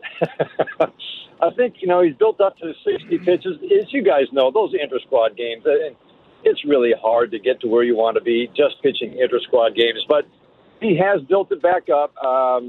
He's going to get probably, 3 or 4 starts? Maybe. But right now, because they are committed to Michael Fulmer making his 3-inning starts coming back from Tommy John, and they're committed to Skubal and Mize, the kids, there really isn't a spot in the rotation for him unless there's another injury. So expectation would be try to give us some decent innings. Starting pitching has been the problem this year for the Tigers.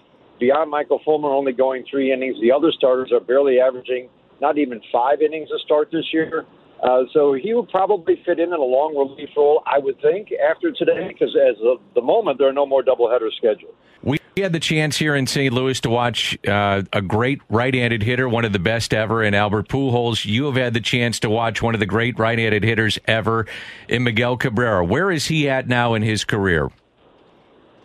Well, the last 3 years have been dealing with injuries. He struggled, let's face it. I mean, his OPS has fallen from consistently over 900 to about 750 the last 3 years. So I really fear, every year you can get fooled, but truly he did make changes in his offseason, and they told him he had to. You got to lose weight, you got to change your offseason workout to protect your deteriorating right. That right knee is not going to get any better, but you can make it better by building up your strength in it. So he did. He did a lot of things that made you think, okay, maybe he can get back to a level, maybe not where he was, but approaching it this year. And I do the shutting down hurt him maybe as much as anybody, because we saw him in spring. Garrett Cole on a day when he was pumping 97. Miguel hit 2 bombs to center field. I mean, he crushed it. 2 home runs against Garrett Cole on a day when he was throwing 97. So I'm thinking, okay, the power is going to return this year. He can hit for average, but now the power might return. And I think the shutdown maybe affected him more than anybody. He just lost the timing of his swing. Joe Vavras talked a lot about it, trying to sync the upper half with the lower half. I do think it's still in there. I don't think we're going to see it this year. He's a guy who's still hitting a lot of line drives right now, but now you're seeing a guy who can probably hit 300 the rest of the way, but without much power. Dan Dickerson, the Tigers radio play-by-play voice, here with us on 101 ESPN. And Dan, the AL Central has been really, really competitive this year. In your opinion, who do you think is going to win the division? Great question, since they're all separated by, a half game, or at least they were when I left the ballpark last night. I've got to go with Chicago. Even though this is a team that's been below 500 for a while and has to learn how to win, they've impressed the heck out of me. I just think they've got more in all the areas than the other 2 teams, Cleveland and Minnesota. They've got more offense. They can bond them. Their starting pitching is good enough. Dylan Cease is a kid who's come along a long way in the last 2 years. We've seen him twice this year. It's a dynamite right arm. He adds a lot to that rotation. Giolito's been fantastic. They get one more guy to step in and be a solid force in that rotation. The rotation's good enough to make a postseason run. And they've got some kids in the bullpen, big arms who are performing. And I just think they've got the balance, the depth in all areas to take the division. Obviously, it's going to be close, but I think the White Sox are going to take it. I don't know about you. I'm just happy there's baseball back, so I don't care if they ask me to do games in Chin. So I'm happy to do it wherever they tell me to do it, so I'd get to do it on TV. You do it on radio. You've done it on TV. What's it been like for you to call the games wherever they ask you to call the games? Well, I mean, of course, I'm agreement with you 100%. I was walking out the door today, and I was thinking, I do just love what I do. I love calling baseball games. Even in this strange year, I miss the fans. But still, calling a game, I'm sure you found, Dan, it's still fun. It's still fun to try to figure things out. And what's going right with this guy? What's going wrong with that guy? What do they have here? All of that, to me, is just a lot of fun. I miss the daily conversations that we used to have every day when you just, happenstance run into a guy and have a nice conversation about whatever the topic might be that day. So calling it off a monitor, I've called all the games on the road off a monitor. I went to Cleveland for one series, but that's probably the only one I'll go to on the road. I don't like it. I've gotten used to it. Those who have listened, who've given me feedback, say it sounds the same. Sounds like you're at the game. Well, that's good. It's just, I I want to feel the game. I want to throw open that window and feel the ballpark and feel even in an empty stadium, I want to be there. So I've gotten used to it. I'm not a big fan of it. I hope it's only this year. But the joy of calling a game is still there, I'll tell you that. Yeah, absolutely. By the way, how's Kirk Gibson doing? He's great. He is just one of the best. I just love the guy. He came in the booth the other day. We were just talking. He's always fired up. He's always got something on his mind. He just sees the game at a different level than any of us do. He just thinks the game. I love his brain and how it works and his health. He's not going to let Parkinson's beat him. His determination is to beat Parkinson's, and he looks great, sounds great, and it's just whenever he's around the ballpark, you're going to have a good conversation about baseball with him. That's awesome news. Thanks, Dan. You bet. Thanks so much for the time, Dan. We appreciate it. All right, guys. Have a great day. Thank you. That's Dan Dickerson, the Tigers radio play-by-play voice. And the Cardinals and Tigers have a doubleheader today. Dan McLaughlin will be on the call for Fox Sports Midwest, and the first game starts at 1:15. We will head right back to the Brown and Crouppen Celebrity Line coming up next and talk a little hockey with Scott Burnside of The Athletic. So he's next, so keep it here on 101 ESPN. We're right back to the Carricker and Smallman podcast on 101 ESPN.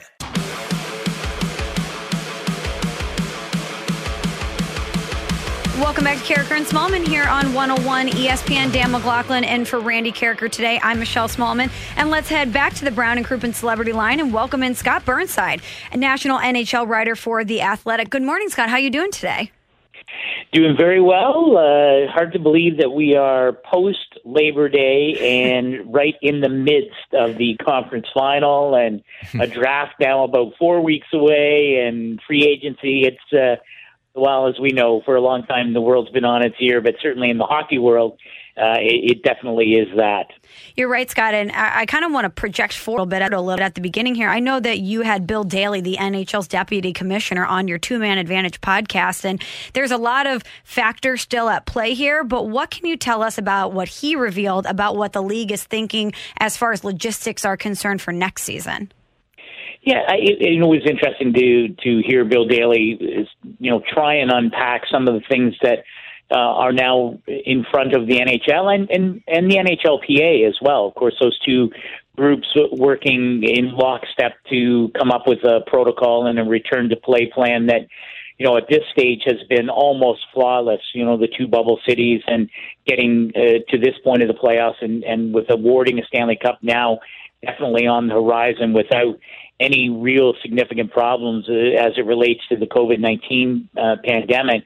A remarkable achievement. But I think what I took from Bill was when we start to look at what does the 2020-21 season look like, it is a whole other set of challenges because you're not just talking about that sort of narrow window of, okay, you start with 24 teams, 2 cities. How could you schedule it and work it so that you could award a Stanley Cup? But then now we're talking about 31 teams. The league would very much like to play a 2021 season with 82 games. It checks a lot of boxes on a number of different levels in terms of revenues, in terms of the expiration of the national deal with NBC next season. So that's still the goal, but there are so many variables now when you start to talk about the fact that you can, the border between Canada and the U.S. remains closed. And I think a lot of people believe that border will be closed until the end of the calendar year. How do you work that in? How do you schedule those games? How can teams travel? Will they be able to travel? More importantly, I think in terms of revenue and in terms of actual setting in stone what might happen is when or if fans will be allowed into NHL buildings. And what we're seeing with the NFL is that question may be answered in different ways, in different cities, in different regions, given the health requirements in different parts of the United States geographically and certainly north of the border in Canada. So I guess the bottom line is that there's still so much uncertain about what lies ahead. The idea that training camps could start November 17th and a season starting December 1st, as was sort of penciled in early in the going. I think that Bill Daly was very honest about it And I think a lot of people around the game also believe the same thing, that is unlikely to happen, and that we're just going to have to wait and see what the landscape looks like in a month or 6 weeks, and then go from there. We know, Scott, that it's huge for all these sports to have fans in their venues because it's a revenue generator. But for hockey specifically, as compared to the other sports, it's massive because of the TV contracts. Can they move forward without fans in their venues? Because they got, 85-90% of their season end with fans in the stands. If they start and don't have fans in the stands, can they realistically move forward next season? Yeah, I don't think you can. I think the reality is, and Bill Daly was also very candid about this. I think this notion that, could you go back to a bubble system? Could you have 4 or let's call it 6 bubble sites, set them up in the same way? You know the protocols now, you know what works, but could you do that and run an 82-game schedule? And I've talked to a couple of owners and team presidents. I don't believe it's viable. And Bill Daly, I think, said basically the same thing. Certainly, as it relates to an 82-game schedule, you could not do it that way. I think when you talk to owners, that the idea of having a full 82-game schedule without fans in the building is a non-starter. It makes no sense economically.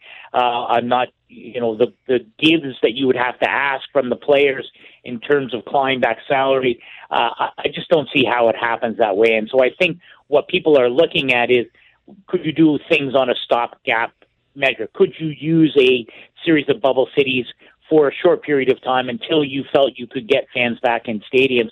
And then the issue is going, are you ever going to be, or at what point, are you going to have 50% occupancy? I talked to someone who said if you followed social distancing, that maybe you're looking at 2,500 or 3,000 people in an 18 or 19,000 seat arena to keep social distancing measurements. So that doesn't make sense either, because I think you probably need 10,000 people in your buildings to be approaching a break-even point. So again, so many questions about not just when fans can come back, but how will fans pay money to come back and see hockey games? Just a lot of things up in the air, and I think it really is too optimistic to suggest that we're going to see NHL regular season hockey back in early December. I think it's more likely we'll be back into, looking at January of 2021 and then going from there. National NHL writer for The Athletic, Scott Burnside, is with us here on 101 ESPN. And Scott, we want to ask you a little bit about the Blues, obviously. Do you think the Blues and Alex Pietrangelo find a way to get that deal done and keep Petro here in St. Louis?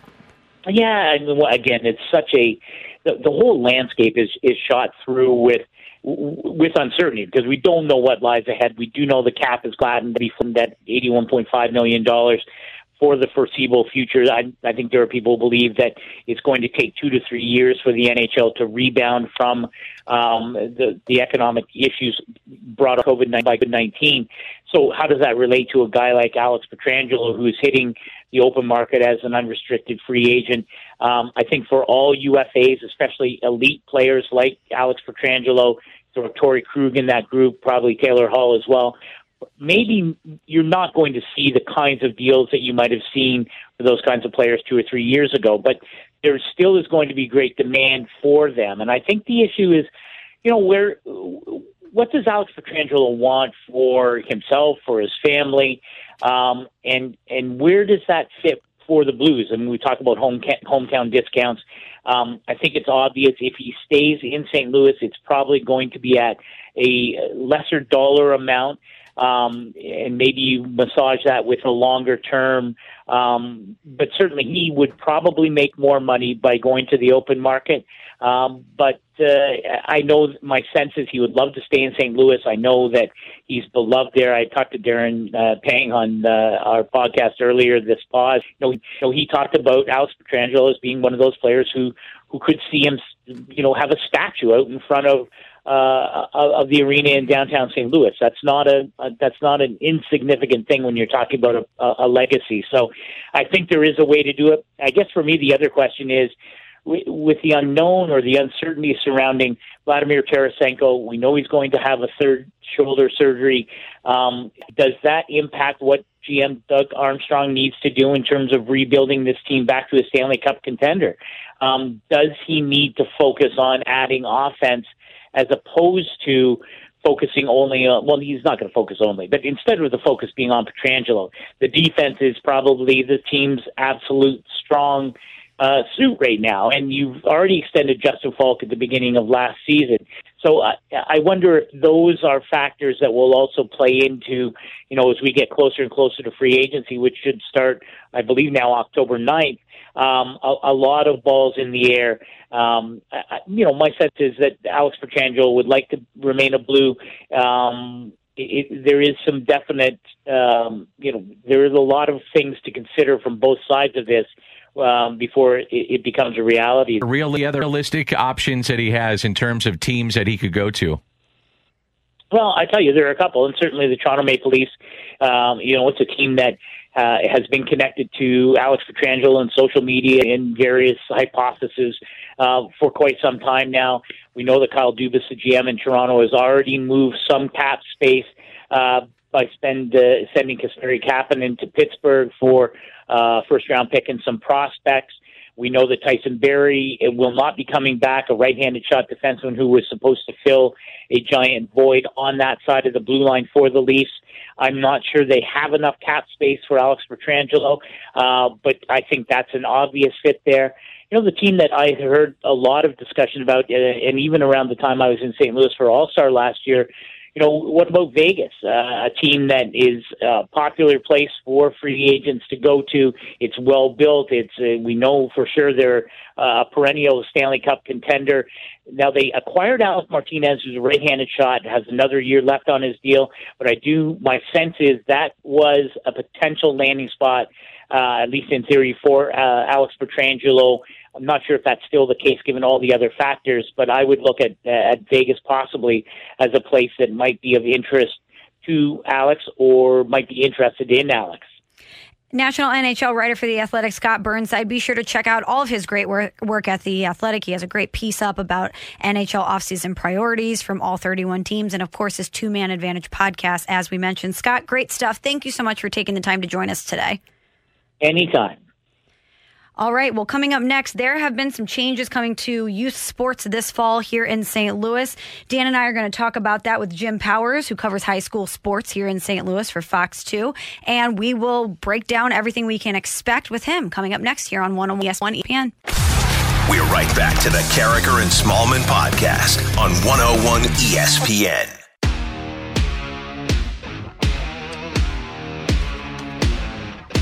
Welcome back to Carricker and Smallman here on 101 ESPN. I'm Michelle Smallman. Randy Carricker is on vacation today. Dan McLaughlin sitting in for Randy. Let's head to the Brown and Crouppen Celebrity Line and welcome in Jim Powers. He covers high school sports in St. Louis, Fox 2 high school sports contributor, and ask him about all the changes coming to youth sports this fall. Jim, good morning. How are you doing today? I'm doing well. It's been a crazy 24 hours, to say the least, with all the high school stuff that came down early yesterday morning. So, it's been pretty crazy and pretty wild, but everything is going well. Well, Jim, take us through your past 24 hours. We know that St. Louis County Executive Sam Page announced these changes at a press conference yesterday, but can you take us through the changes that he outlined? Basically, the teams have been stuck in phase 2 in what they've been calling it. And so they've only been allowed that practice with 20 players per practice and coaches, and no contact, no inter-squad scrimmages, nothing along those lines. And that's for the high-impact sports. So part of the announcement yesterday was they moved soccer, volleyball, field hockey down to what they call a moderate level. They kept football and wrestling and hockey and basketball at the high-risk level, and then the low-risk sports are, the typical golf, tennis, cross-country, swim and dive, and those types of sports. So the announcement yesterday put football on the hot seat because now we don't know if there's going to be high school sports for high school football in St. Louis County, because now the coaches can only have 30 kids at a given practice. They still can't they can start doing a little contact work, but still not a lot of inter-squad scrimmaging. No games, no fans, no spectators, no parents, or a lot of practices and different things along those lines. The moderate level sports can have full team practices, inter-squad scrimmages, but still no games. The biggest takeaway was there wasn't a timeline put out. So really nobody knows exactly when the restrictions are going to get, kind of eased a little bit. But the lower risk sports can actually start playing games starting tomorrow.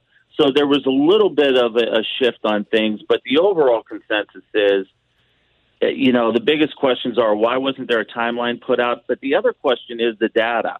The task force, the sports medicine task force, has done a terrific job. And the ADs and coaches have just done an unbelievable job in keeping the kids safe, setting up the protocols, doing everything they need to do. And there hasn't been one athlete-to-athlete transmission that's been documented and reported in St. Louis County.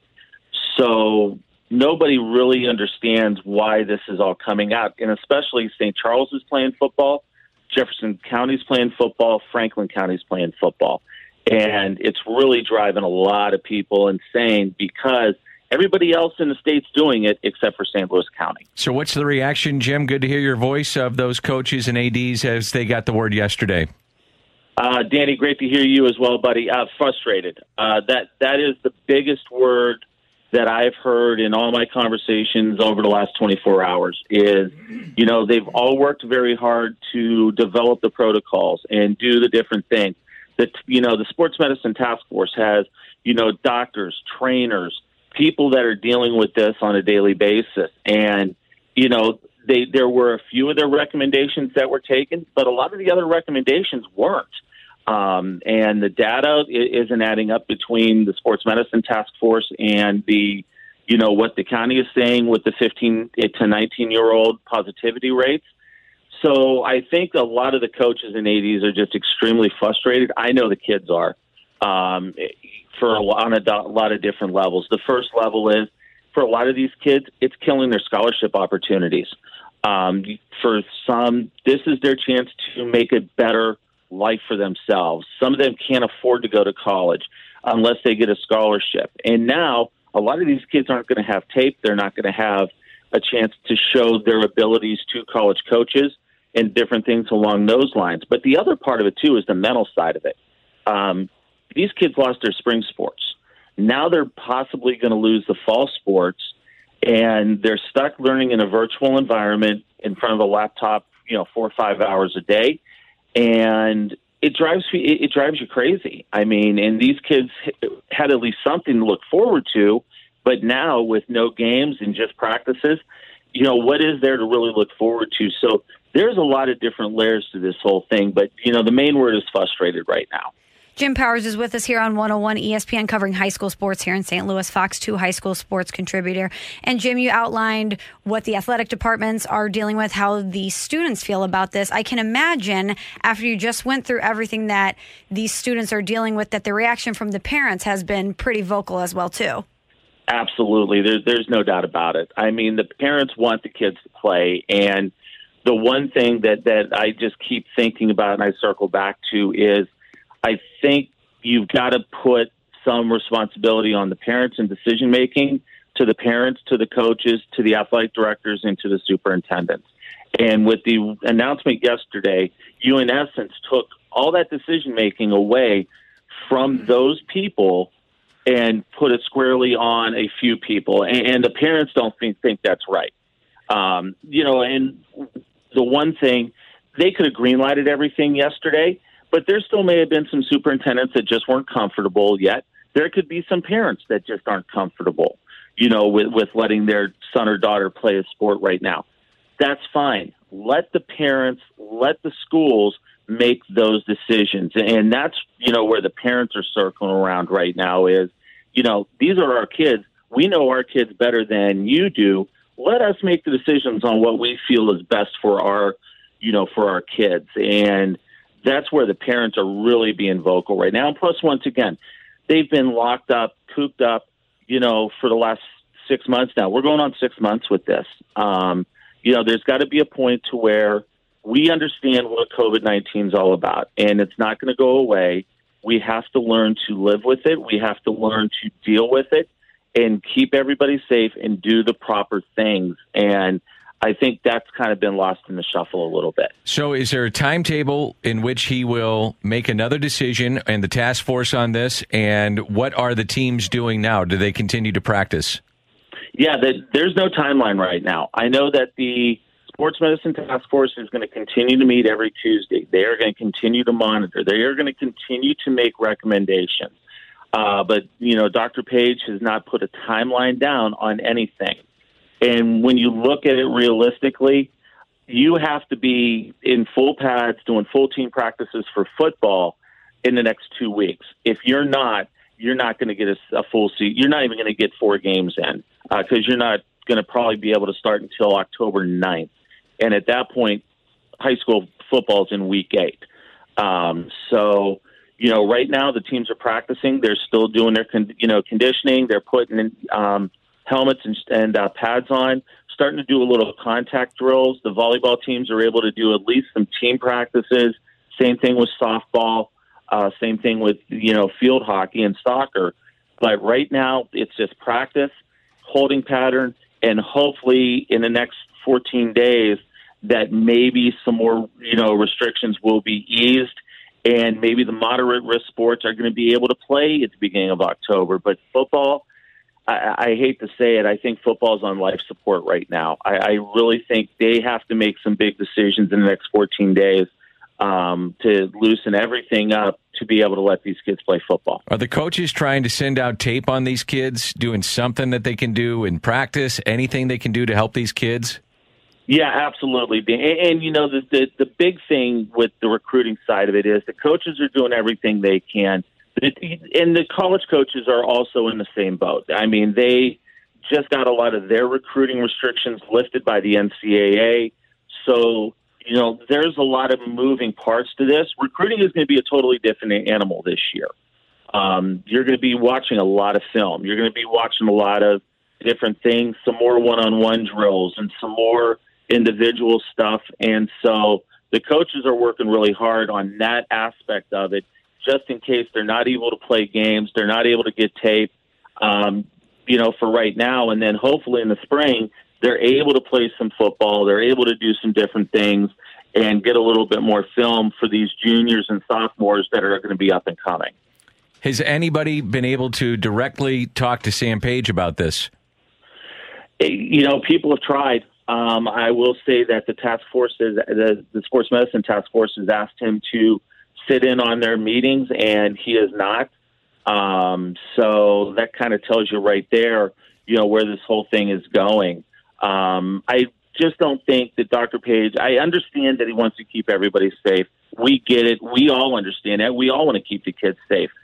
But there's a lot more into this with the mental aspect of it for these kids and different things along those lines. And I really don't think that Dr. Page understands all of that goes into what high school sports is all about and what especially football is all about. Football is a sport that creates leaders, that gets you disciplined and different things along those lines. It really helps you evolve into being, the person that you're going to be as an adult. And I just don't think he's addressing that. And I know that, people have tried to talk to him about it, but he's not talking to anybody about it.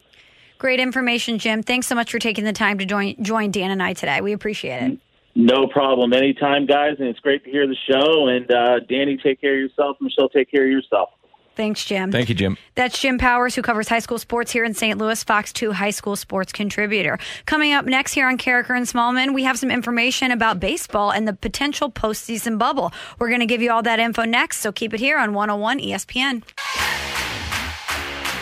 Welcome back to Carricker and Smallman here on 101 ESPN. Dan McLaughlin in for Randy Carricker, who is on vacation, hanging out, a little staycation here in St. Louis. It's 9:50. But he's listening. Oh, of course. Of course he's listening. I was texting with him throughout the week. I'm sure you have been too. He only sent me one text about a guy that, and it wasn't during the fight because he would have won the fight. But he was texting about something else. But yeah, he's listening because he's a nerd. He sent me a text because he and I had our cutouts in the stands at Busch Stadium, and he of course paused it and took a photo. So that was. I did get that text too. Yeah, he's watching the games, but he's listening to the show. Of course, probably on a bike ride or playing some golf. Yeah. So thanks, Randy, for listening. We appreciate you. Yeah.